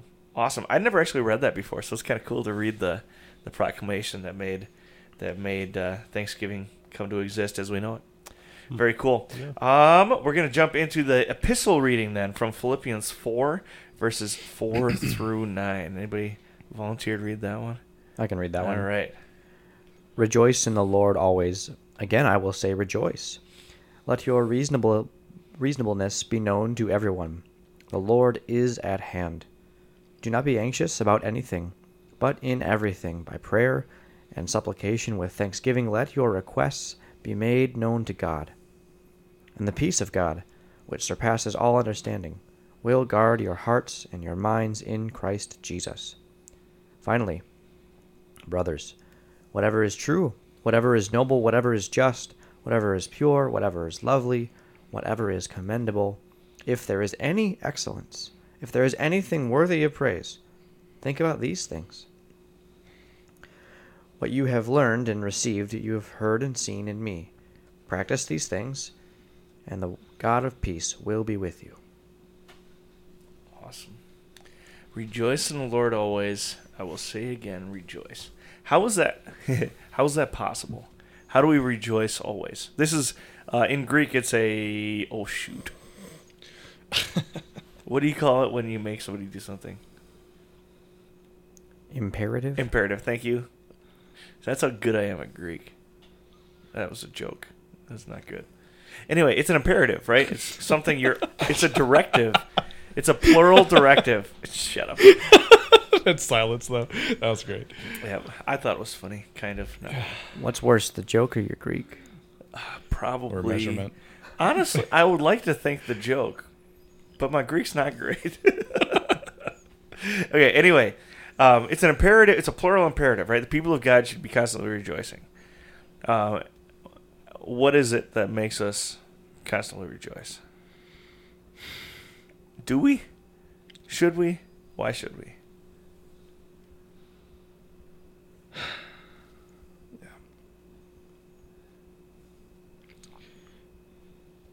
You know, I struggle with this for a while because, I mean, when stuff happens. When bad things are going on, it's hard to say, rejoice, right? Be joyful. But I come to see that, like, after the end of a hard day with whatever thing that happened, you know, maybe some kid, some parent, some congregation member, you know, kind of rubbed you the wrong way or something, you know, whatever. But, like, to be able to know that God's in control, that it's all going to work out at the end, it's good to have in the grand scheme of things. So that's kind of where I'm at with that right now. But, you know, talk to me on any given day and it might. Yeah. Well, that's a good point, right? It's like not every day is going to be this big high where I just like give this throaty roar of joy towards heaven. And don't fake it either, right? Like, I mean, be truthful about what you're feeling and, you know, stay positive and with God. But yeah, I don't know. There's a lot that could be said about that. So what do you think, Sean? So as I think about rejoicing always, especially this time of year with my anniversary coming up, our wedding verse that our pastor had selected for us was from the book of Job. And it comes right after Job has lost everything and he's just sitting in the ashes in the ruin of his life. And his wife comes up to him and says, "Are you still going to believe in God? You know, what are you doing?" And he says, "Should we accept the good from God and not the bad?" Mm-hmm. God is good. He gives us, and good and bad come into our lives. And we can just take it all in and trust in him. Yeah. Mm-hmm. Yeah. Now, Pastor was kind of talking about this at church today, right? The idea that even in the worst of moments, you know, the mercy of God still reigns supreme. And the hard things are opportunities for the gospel, as he meant in the sermon. It was about the 3 men in the fiery furnace and how their willingness to accept their fate, if you will, their fate given by God, provided an opportunity when God did save them to proclaim the name of the Lord. The king was impressed. Well, and that acceptance of the fate is exactly where the joy comes from, right? Like, what's the worst that can happen? I haven't said this for a while, but I used to say it every once in a while, especially when I was in the hood. Was like, worst day ever, right? What's the worst day ever? Like, somebody, if I get the snot kicked out of me, right? Somebody shoots at me, somebody yells at me and stresses me out. Like, whatever it is, the worst thing that can happen to me is my life gets a little bit shorter. But what happens at the end of my life? It's a sweet release where I get to go be with my Savior for eternity. So the worst day ever on this earth, at least from my perspective, I don't know what it's like to have a wife and kids and things, so maybe worst day ever wouldn't be my own self being harmed, right? But worst day I can imagine, like where my body's falling apart, you know, eventually lose my life, is kind of the best day ever because I get to go be with my Savior. And that perspective is something which is foolishness to the world, right? Mm-hmm. And it's hard in a practical sense, right? I find myself more and more often, frankly, just like asking my Savior to take me home. You know what I mean? And glad to have another day of life, but then also just genuinely say, like, Lord, quickly come. And it's not because I have this like negative view of the world. It's not because I think everything's going to crap. It's not because I don't think the Lord can use me, whatever it is. If he chooses to give me another day of breath, I'm going to wake up, I'm going to serve him. But at the same time, I see my own like glaring weaknesses. I see my own inability to do what I want to do that which is good. And I see... frankly, a life ahead of me where I know I'm going to have to continue to struggle against sin and temptation. I'm only 31, but like my body, there's just things that hurt. You know, shut up, Chris. You know, but you know what I mean. Keep going, There's just things that like I'm 31 and things already hurt. What if I live to be 90? Like it's gonna be rough. Yeah. You know, Yeah. like I'm not looking forward to that. And you put all those things together, and there's just moments where I go, Lord, take me home. You know, because that is the ultimate joy. That is the ultimate thing to look forward to, and that is why we ultimately rejoice. Yeah. Is that we have something to look forward to. Yeah. Cool. Are you familiar with the hymn "When Peace Like a River"? Yeah. That's a good one. So, just because you talked about the worst day ever and what could happen to your family, and rejoice always, and the story of the man who wrote that hymn and what happened right before it is outstanding. Just a shout of what it means for a Christian to rejoice in the face of just what would anyone else would just cause them to collapse, cause them to shut down. Do you know what is the story behind it? So the story is that he sent his wife and his 2 daughters ahead of him to go to Europe, and he stayed back to work. And there was a shipwreck that took place, and he received a telegram one day, and it just said survived alone from his wife. And so then he had to sail across to Europe to meet up with his wife. And as they were passing over the spot where he lost his children, he was just struck with inspiration. And instead of writing something about how God was not good to him, instead he decides to write "When Peace Like a River," and just give joy and thanksgiving to God over the spot where he lost his children. This man just a bastion of faith in a dark world. Oof. Yeah, it's incredible. Yeah. And I mean, the first line is "When peace like a river attendeth my way." That's pretty good, but the rest of it is kind of like not as good, right? Like "When sorrows like sea billows roll," and it's just like, oh, that doesn't sound that happy anymore. But he still says, "Thou hast taught me to pray." It's well, right? Yep. Whatever my lot. Mm-hmm. Whatever my lot, you have taught me to pray. It is well. Knowing the story makes something more out of "When sea billows roll." Yeah. Sorry, I'm getting emotional talking about it. This is kind of crazy. I didn't expect that. We can go outside if you want. Yeah, that's awesome. Yeah, whatever my lot, thou hast taught me to say. Almost harkens back, the thoughts of the garden, right? Whatever your will is, let it be done. If there's any other way, right? And when Christ says, "Come follow me," he doesn't say, "Come follow me," in some areas and not others. He says, "Take up your cross."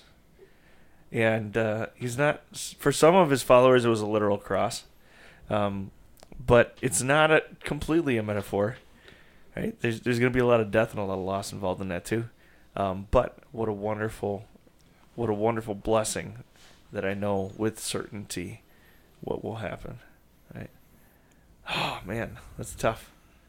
I like it. Cool. I also think it's interesting that this is Paul writing, right? Philippians, that's Paul, isn't it? Mm-hmm. Yeah. I like that Paul ends this by then outlining what will a thankful Christian do, right? Whatever is pure, whatever is lovely, whatever is commendable, if there's any excellence, if there's anything worthy of praise, think about these things.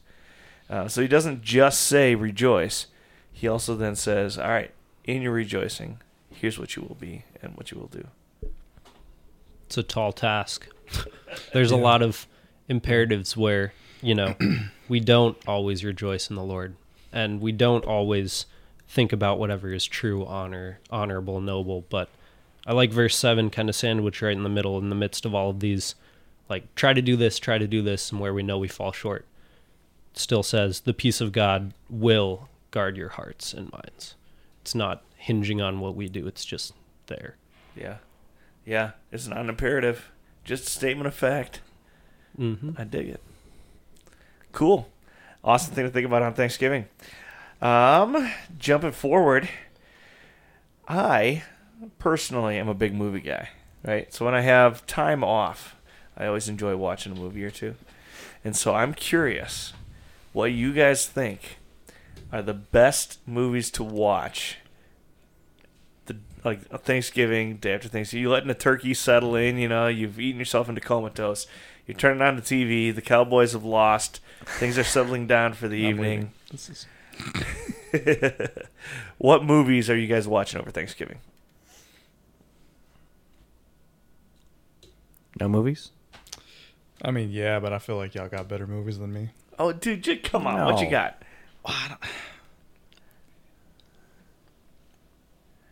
Okay, I'll start them off. Okay, I'll start them off.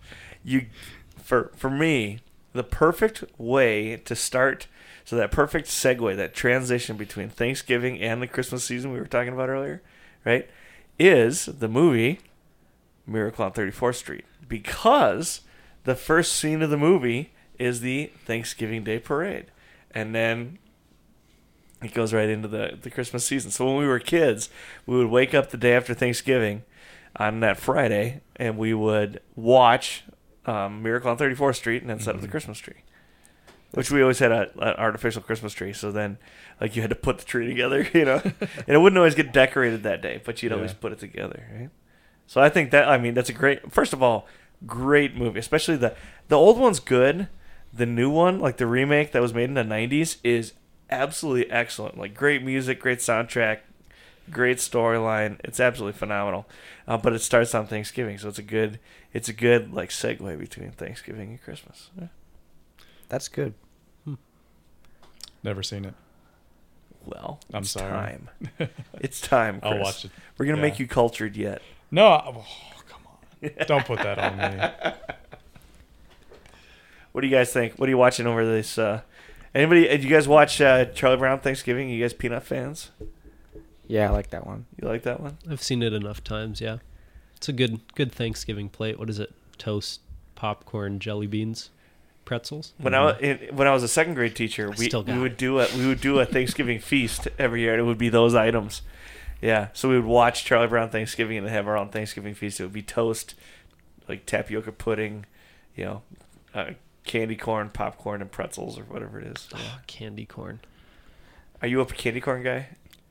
No, No? Candy corn is just vile. You guys, Vile. yeah, good. Is anyone? I've yet to meet anyone that likes candy corn. I Really? love candy corn. I don't eat it by the handful, but I don't dislike it. Jacob, there's a candle right over there. You can just take a bite out of that. And it's pretty much the same thing. If it's a vanilla candle, maybe. I don't. you go. You guys really hate candy corn that much? I mean, it's just. I mean, it's not for me. I'm not going to judge somebody that likes it. Do you like circus peanuts? No, No. I don't like those. But I can imagine that anybody that would criticize that doesn't like candy corn would put those in the same category. Is that?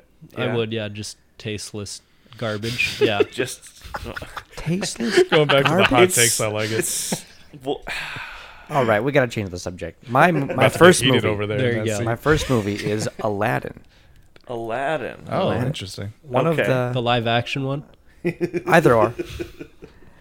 But one of the lessons you can take from Aladdin, you can reflect on, is that having a genie isn't actually that great. It's not what it's all about. Having what you want at your fingertips isn't so good. So you should be thankful for what you have. There you go. Ah, We've got look at that. something way better. Ooh. Jesus. So that's my first one. I dig it. It's a good one. I dig it. Sean, what are you watching over Thanksgiving? I'm gonna have to go with Die Hard. I thought about that actually. Is it a Christmas movie? Sure. Yeah. Any excuse to watch Die Hard. Is okay. I know people that's die. Well, fantastic. people will die on that hill of whether it is or isn't. I don't really care if it is or isn't. It happens at Christmas time. You can't really deny it's a Christmas movie. It's also just a great fun movie by Yeah. itself. Right. Awesome. So you're a big Die Hard movie guy, huh? I wouldn't say big, but I do enjoy the movie. All Yeah. right. Yeah, it's a fun movie for sure. It is a fun movie for sure. Chris, what are you watching? So I thought of like some sarcastic responses to this, but a serious answer might be it's called The Family Man with Nicolas Cage. That's like one of my favorite family movies. So Yeah. I'd probably force my family to watch that with me. That's a Christmas movie too, isn't it? Yeah, I think Kinda. most of them tend to be Yeah. Christmas movies, right? But Yeah. otherwise, like the Addams Family, I think has like a Thanksgiving scene in that one movie you know what I'm talking It about, doesn't right? have to be a Thanksgiving movie. It's just a movie I to know, watch at I know. Thanksgiving. I know. Okay. Yeah, no, the family. I think it's one of my mom's. I think my mom likes that movie. Which I've one? seen it a couple. Not the Addams Family Thanksgiving episode. No, the Family Man.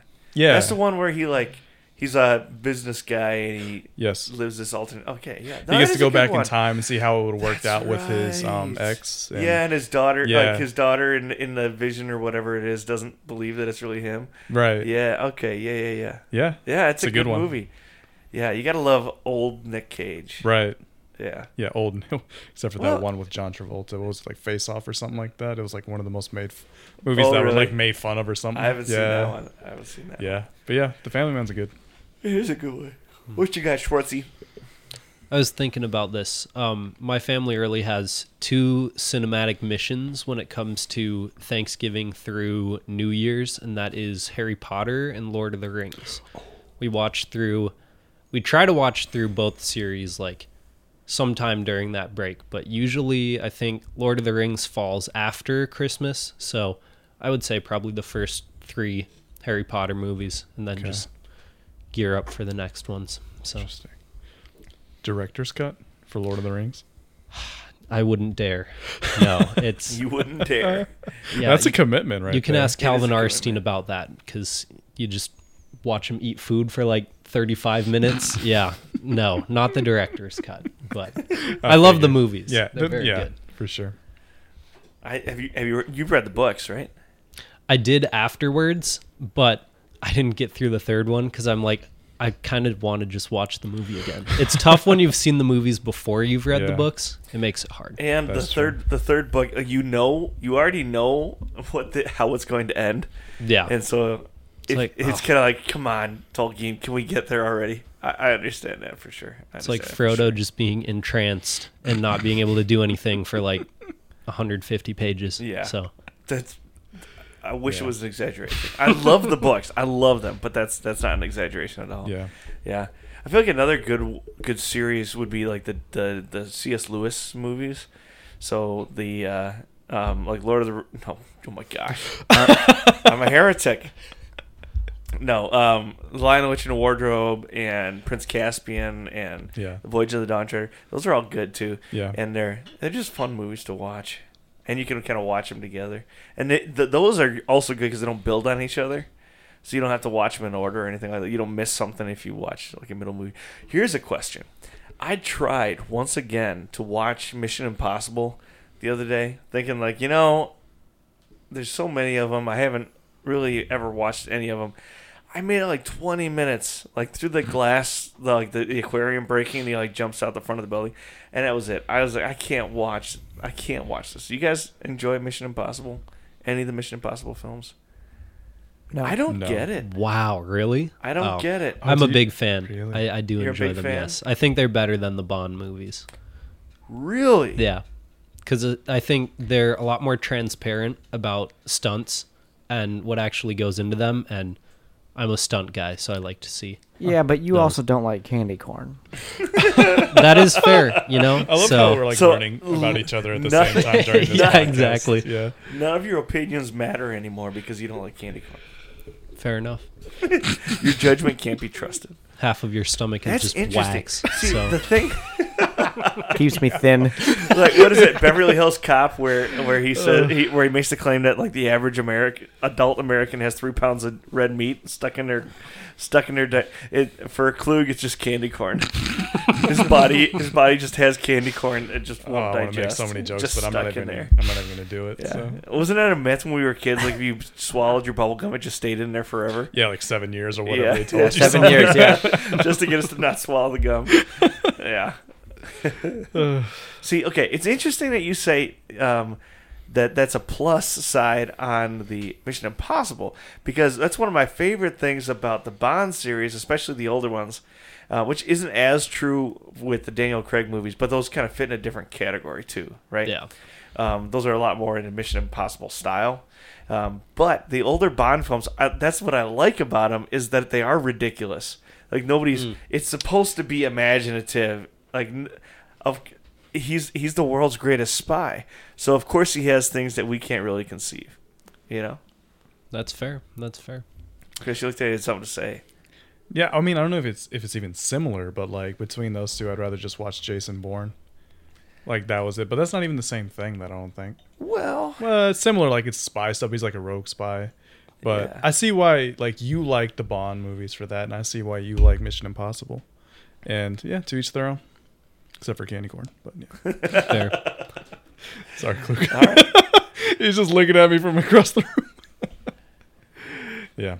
I also like the lengths that they go to make Tom Cruise look like an average height of a person, because he is like, You're gonna hurt me. he's just short, and in real life he's kind of a gremlin too. So He's like and 5'7". Scientology. So Yeah. he's very short. Yeah, it's funny. I mean, sorry, Jacob, but I am 5'8", oh, there you Bam. go. 2 Yeah. inches shorter than the American average, though. Let's point that out. but I'm taller than Tom Cruise. You are Yeah. taller than Tom Cruise, There you go. so you could be a movie star, Tom Jacob. Cruise is like punching the air right now listening to this podcast. Can't believe another guy's taller than me. Gets sued by Scientology. All right, what else we watching over Thanksgiving? Anything? About time. About time. So you've talked about how much you like this movie before. What is it about this movie that you enjoy so much? I've never seen it. There are several things I like a lot about it, but in short, I like the plot, even though it's a little corny. So if you have you guys seen it? Any of you? I don't think I have. It No. sounds familiar. It's but like a 2012 British rom-com, so I wouldn't expect all of you men to have seen it, but It delights me that you love it. we should all watch it. It'd be great. So the plot is this guy. He has kind of a hard classic tropey hard time getting the girl right. He's kind of a nerd. He's a lawyer, and then he learns the family secret, and the secret is that the men in the family can go back in time. They just have to go into a room and then like close their eyes and imagine the moment they want to be back in, and then they can go back in time and then jump back forward too. And so like there's the first big scene is that he undoes a mistake he makes at a New Year's Eve party, right? And then he's trying to win over a girl who he's met over a summer, and he tries again and again, and it doesn't work. But eventually he lands the woman, his wife, and they get married. And then once his father is about to pass away, he tells him the second secret of the family, and that is to redo every day. So the first day, you do it like normal, and then you redo the second day, not worried about what's going to happen, because you know what's going to happen, and you just live thankful and happy for what is in front of you, and you enjoy it. And then at the end of the movie, he says he takes his father's advice and goes one step further, and he just lives every moment in the moment and doesn't go back in time anymore, just wanting to be thankful, the most thankful, and enjoy what he has. And I think that's a fun little Now I kind of want to lesson. watch it. Now and I it's kinda wanna- hilarious. It's we should watch it. Okay. It's a date. We'll do it. You and me, Jacob. We'll You watch got it it. together. I'm excited. I'm a rom-com guy. I oh yeah. hate. What's your go-to? P.S. I Love You. You cannot beat. P.S. I Love You is the quintessential rom-com, right? Because there's like a real problem. It's not like this contrived like, ew, the guy doesn't like the girl doesn't like the guy, and that's just it's a worn out trope, right? So P.S. I Love You. I don't want to spoil the whole thing, right? But the husband dies at the beginning of the movie, and it's her mourning, and so you get a lot of flashbacks and things like that. But mostly she's just mourning him, and you get to see their relationship and then see her kind of grow and take the next steps in life. And it's a great concept for a movie. You gotta love Gerard Butler, right? He plays the classic like funny Irish guy. It's hilarious. I don't know. It's a good one. It's a good one. I very much enjoy that one. Yeah. The other one actually that I've enjoyed quite a bit over the years, and I don't know why this one, because they're all like the Nicholas Sparks ones are all kind of like cheesy, but they're fun, you know. My younger sister Laura, and I used to, every time we would come home for like breaks or anything like that, we'd just go in the basement and watch a rom-com, and sometimes we would turn it into like a drinking game or whatever, but more often than that, we would literally just like pause it, and especially if it was one we hadn't seen before, pause it and predict what was going to happen next. And you could predict with pretty clear, high accuracy, so that we would like create these scenarios, like you know, how things are going to work out in the end and all that, and it'd get more and more ridiculous. And then every once in a while, like the story is actually more ridiculous than the ridiculous story that you came up with, you know, and those kinds of things. So it's more that I do very much enjoy making fun of them also, but the good ones are just very, very good. Yeah. Awesome. Okay, last call. Movies or things you're going to watch over. Am I the only one that goes through and like watches all my favorite episodes of so like at Christmas time, I'll watch my favorite episodes of like my favorite Christmas episodes of Psych, or I go back and watch like Christmas episodes for different shows. Am I the only one that does that? Yeah, I guess I do it sometimes. You do it sometimes? Yeah. Psych is a good one. The Office has some good Yeah. Christmas episodes as well. Well, I was thinking, I don't know if there's any shows that have a ton of like Thanksgiving episodes. I've never tried before to see if there's Thanksgiving episodes, but I bet there are. Yeah. I bet there are. It'd be worth doing some research. All right, we're coming down to the time limit here. So let's jump ahead one more time. This time we're going to do the gospel reading. This was a little bit longer, but it comes from Luke chapter 7, verses 36 to 50. Should we split this one up? Let's split this one up. Tex, you going to read? Chris Ryan 40? Dean. 36 to 40 or what? Yeah, why don't you read 36 to 40, and then Sean, have you read? Yeah, you read already. Yeah? No? Maybe? No, I didn't. Okay, do you mind reading 40 to 45, and then I'll read the last four? Is that cool? Sounds good. All right, go ahead. All right. One of the Pharisees asked him to eat with him, and he went into the Pharisee's house and reclined at the table. And behold, a woman of the city, who was a sinner, when she learned that he was reclining at the table in the Pharisee's house, brought an alabaster flask of ointment. And standing between him at his feet, weeping, she began to wet his feet with her tears, and wiped them with the hair of her head, and kissed his feet, and anointed them with the ointment. Now when the Pharisee who had invited him saw this, he said to himself, If this man were a prophet, he would have known who and what sort of woman this is who is touching him, for she is a sinner. And Jesus answering said to him, Simon, I have something to say to you. And he answered, Say it, teacher. A certain moneylender had two debtors. One owed 500 denarii and the other 50. When they could not pay, he canceled the debt of both. Now which of them will love him more? Simon answered, The one, I suppose, for whom he canceled the larger debt. And he said to him, You have judged rightly. Then turning toward the woman, he said to Simon, Do you see this woman? I entered your house. You gave me no water to my feet, but she has wet my feet with her tears and wiped them with her hair. You gave me no kiss, but from the time I came in, she has not ceased to kiss my feet. You did not anoint my head with oil, but she has anointed my feet with ointment. Therefore I tell you, her sins, which are many, are forgiven, for she loved much. But he who is forgiven little loves little. And he said to her, Your sins are forgiven. Then those who were at the table with him began to say among themselves, Who is this who even forgives sins? And he said to the woman, Your faith has saved you. Go in peace. Now I feel obligated to point out what Professor Geiger pointed out when we went through this a while back in Isagogics. The idea that her sins, it's not that her sins are forgiven because she loved well. It's the opposite. Because her sins are forgiven, she loves well, right? I like to imagine every once in a while what it would be like if Jesus just walked in a room. Right? Now, obviously, I never imagine that like when I'm doing something I know I shouldn't be doing, which maybe I should. Right? When I'm about to do something I know I shouldn't be doing, just imagine Jesus walks into the room. And obviously, Jesus is omnipresent, right? Our Father is omnipresent. But sometimes I just like to think about that. And I would talk about that with my second graders, I think, often too, when I was a teacher. What would you do if Jesus walked into the room? And part of the reason I say that is we have an example here of what this woman did when she found out Jesus was there, right? She understands what she's been forgiven. She understands her guilt. She understands what forgiveness means. And so her immediate response is to go fall at his feet weeping and anoint him. Like the greatest honor she could possibly give him, right? I like to say I don't have that. It's easy to say it's easy to say and you never really know what the answer would be, right? But I just imagine a big burly man hug, you know.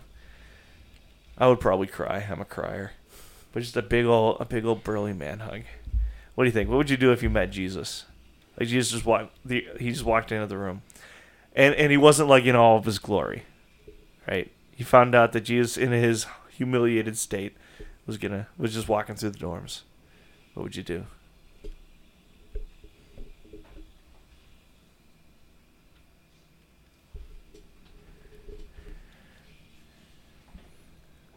Well, I think the first thing I would do is what we just did.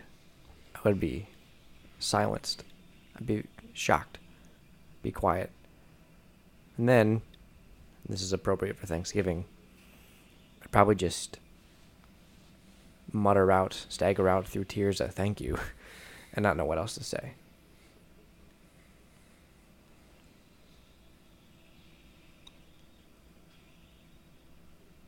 Yeah, what else can you really say? You know? Right. Probably, I'm sorry, and I'm not worthy, all that. But definitely, I'd say thank you more than anything, for sure. Well, and one of the things I notice here is she isn't recorded as having said anything, right? She just comes weeping and begins to wet his feet with her tears and wipe them with her hair. It's everybody else that's talking about the situation. She doesn't say a word. She just falls speechless at his feet. Yeah. It's a pretty poignant parable too, right? The idea that one who has been forgiven much will love much. One who's been forgiven little loves little. Right? The greater our guilt, the greater the love that we have for the people around us, right? And who of us hasn't been forgiven a great debt? It's a blessing to be convicted of sin for many reasons. But one of those is so that you might thank God. Yeah, for sure. And we've got a lot of other things to be thankful for, obviously. But none of those would matter if it wasn't for that gift.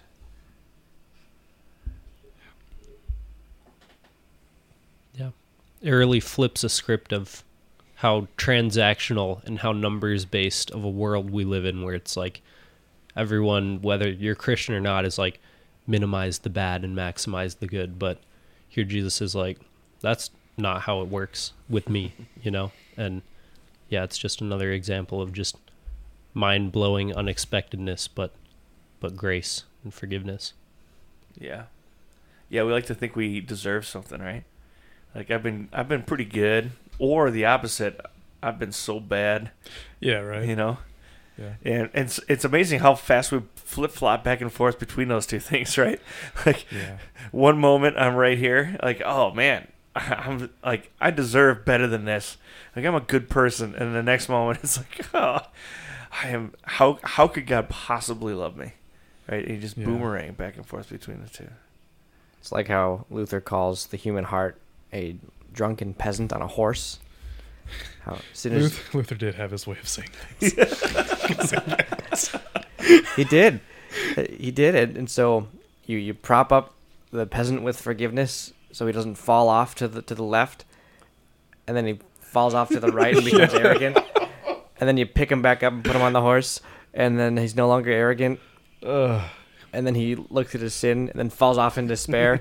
You just have this pride and despair, Going, yeah. It's love making me think of like what it would be like to meet Martin Luther. Like, how would that go? Like have a beer with Luther, you know? It'd be wild, I But think. it would be very wild. It It'd depends be- on which point in his life, too, That's right? true. That's You true. know? I bet he liked candy corn. Definitely a fan of candy corn. He's a man of culture, so he would have enjoyed candy corn. Do you not? You don't even season your chicken? I bet. What does that have to do with candy corn? You're First talking of all, about I is candy do season corn my is. chicken. We'll just leave it as it is. But yeah. How is It's not the same thing, man. Savory. Chicken's savory. True. Sweet. Candy corn is sweet. Candy corn might as well be savory. Like, what sweetness is it actually offering? Where do you buy your candy corn? Yeah, you must not be eating good candy corn. You need better candy corn. I've eaten it too much. Oh, maybe you're oversaturated with candy corn. See, he used to be a candy corn lover, a candy corn addict, even. And I do he's like been candy, but he it has betrayed overindulged me. in candy corn. You have a bad candy corn experience, don't you? I hope not. Oh no, I You've do got not. one in your Well, all past. of them are bad, It's but so bad that he can't even I he can't agree. None he can't bring particularly himself stand to talk out. about it. that's crazy that like it's so outlandish to think that I'm the only one. Or Yeah, I do. us, I do right, have. yeah. I do have one, but like I feel like it's a popular opinion that candy corn is objectively bad. See, that's what I thought too, and I'm trying to I'm trying to be cool with y'all and not do that, not judge y'all for liking candy corn. But I've just always heard that when he said like it's always a joke that candy corn has always been like something no one likes. So hey, It's not fruitcake. It's candy corn. Hold on, Charlie, you're old enough to understand this. Did you eat the wax bottle that the little colored liquid came in? Well, you chew on it. You don't swallow it. Okay. Sean's the same age as me. Yeah, but his back doesn't hurt. Does your back hurt? Depends on the day. Thank you. Thank you. Thank you. For me, it's Well, I the make that knees. joke, too. I just wake up in the morning and it's just my knee will hurt for no reason. Then I say, "Oh, I must have slept weird." Chris, you can't tell me you don't have aches and pains. I really don't though. I mean, as of right now, we'll see what happens, but I do. yeah. Mm-hmm. Well, I've never had any crazy injuries. I broke my arm, but like knee problems, no. Back pain, no. It must be I'm the blessed. candy corn. The common denominator. I love Must that. be the That's candy amazing. corn. Yeah. All right. Well, on that note, Klug and I are going to go enjoy our candy corn on Thanksgiving. We're gonna watch what's the movie called? About time. About We're going to go Time. buy a About bag Time. of candy corn There you are. and After- sit on the couch together and eat candy corn and watch About Time. That's what's After- gonna happen. Pumpkin chunkin. After pumpkin yeah. chunkin. I'm excited for that. I'm about to go down that rabbit hole. Do Very it. deep. That's awesome. Yeah. Yeah. Yeah, those things go like 2 miles. Well, I mean, you could make like a minute. You could make Like like a 18 potato miles. cannon and then shoot mini 5,000 pumpkins. feet. it's an imperative. Shush. I'm no longer thankful for any of you. Well, thankful for Sean. Sean, rip him. Come on. Do it.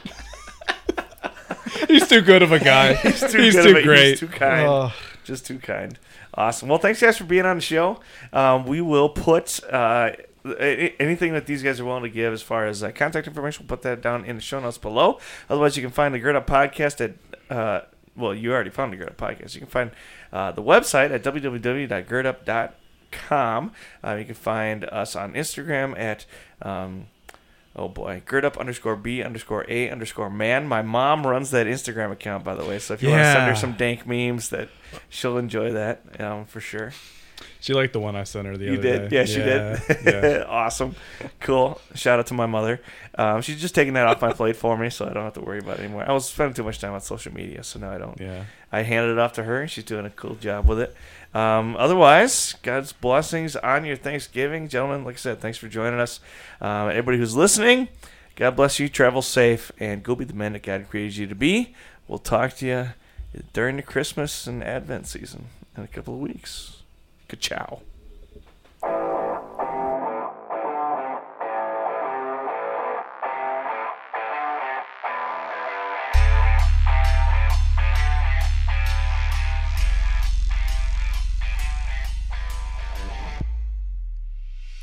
On behalf of all those involved in producing, recording, editing, and distributing this episode, thank you for listening to the Gird Up Podcast. If you'd like to contact us with comments, questions, or suggestions, you can reach out to us at any of the links in the description below or on our website. Please consider supporting the work of Gird Up Ministries by donating on Patreon, shopping at our online store, or making a $5 cup of coffee donation at www.girdupministries.com. Those donations help us make more great content just like this for young men just like you. Make sure you like, friend, follow, and subscribe to Gird Up and all of our guests on your social media platforms, and consider leaving a 5-star rating and review wherever you listen to the Gird Up podcast so that others can find us and be blessed by our content too. As always, thanks for listening. Now go and be the man that God created you to be. We'll see you next time.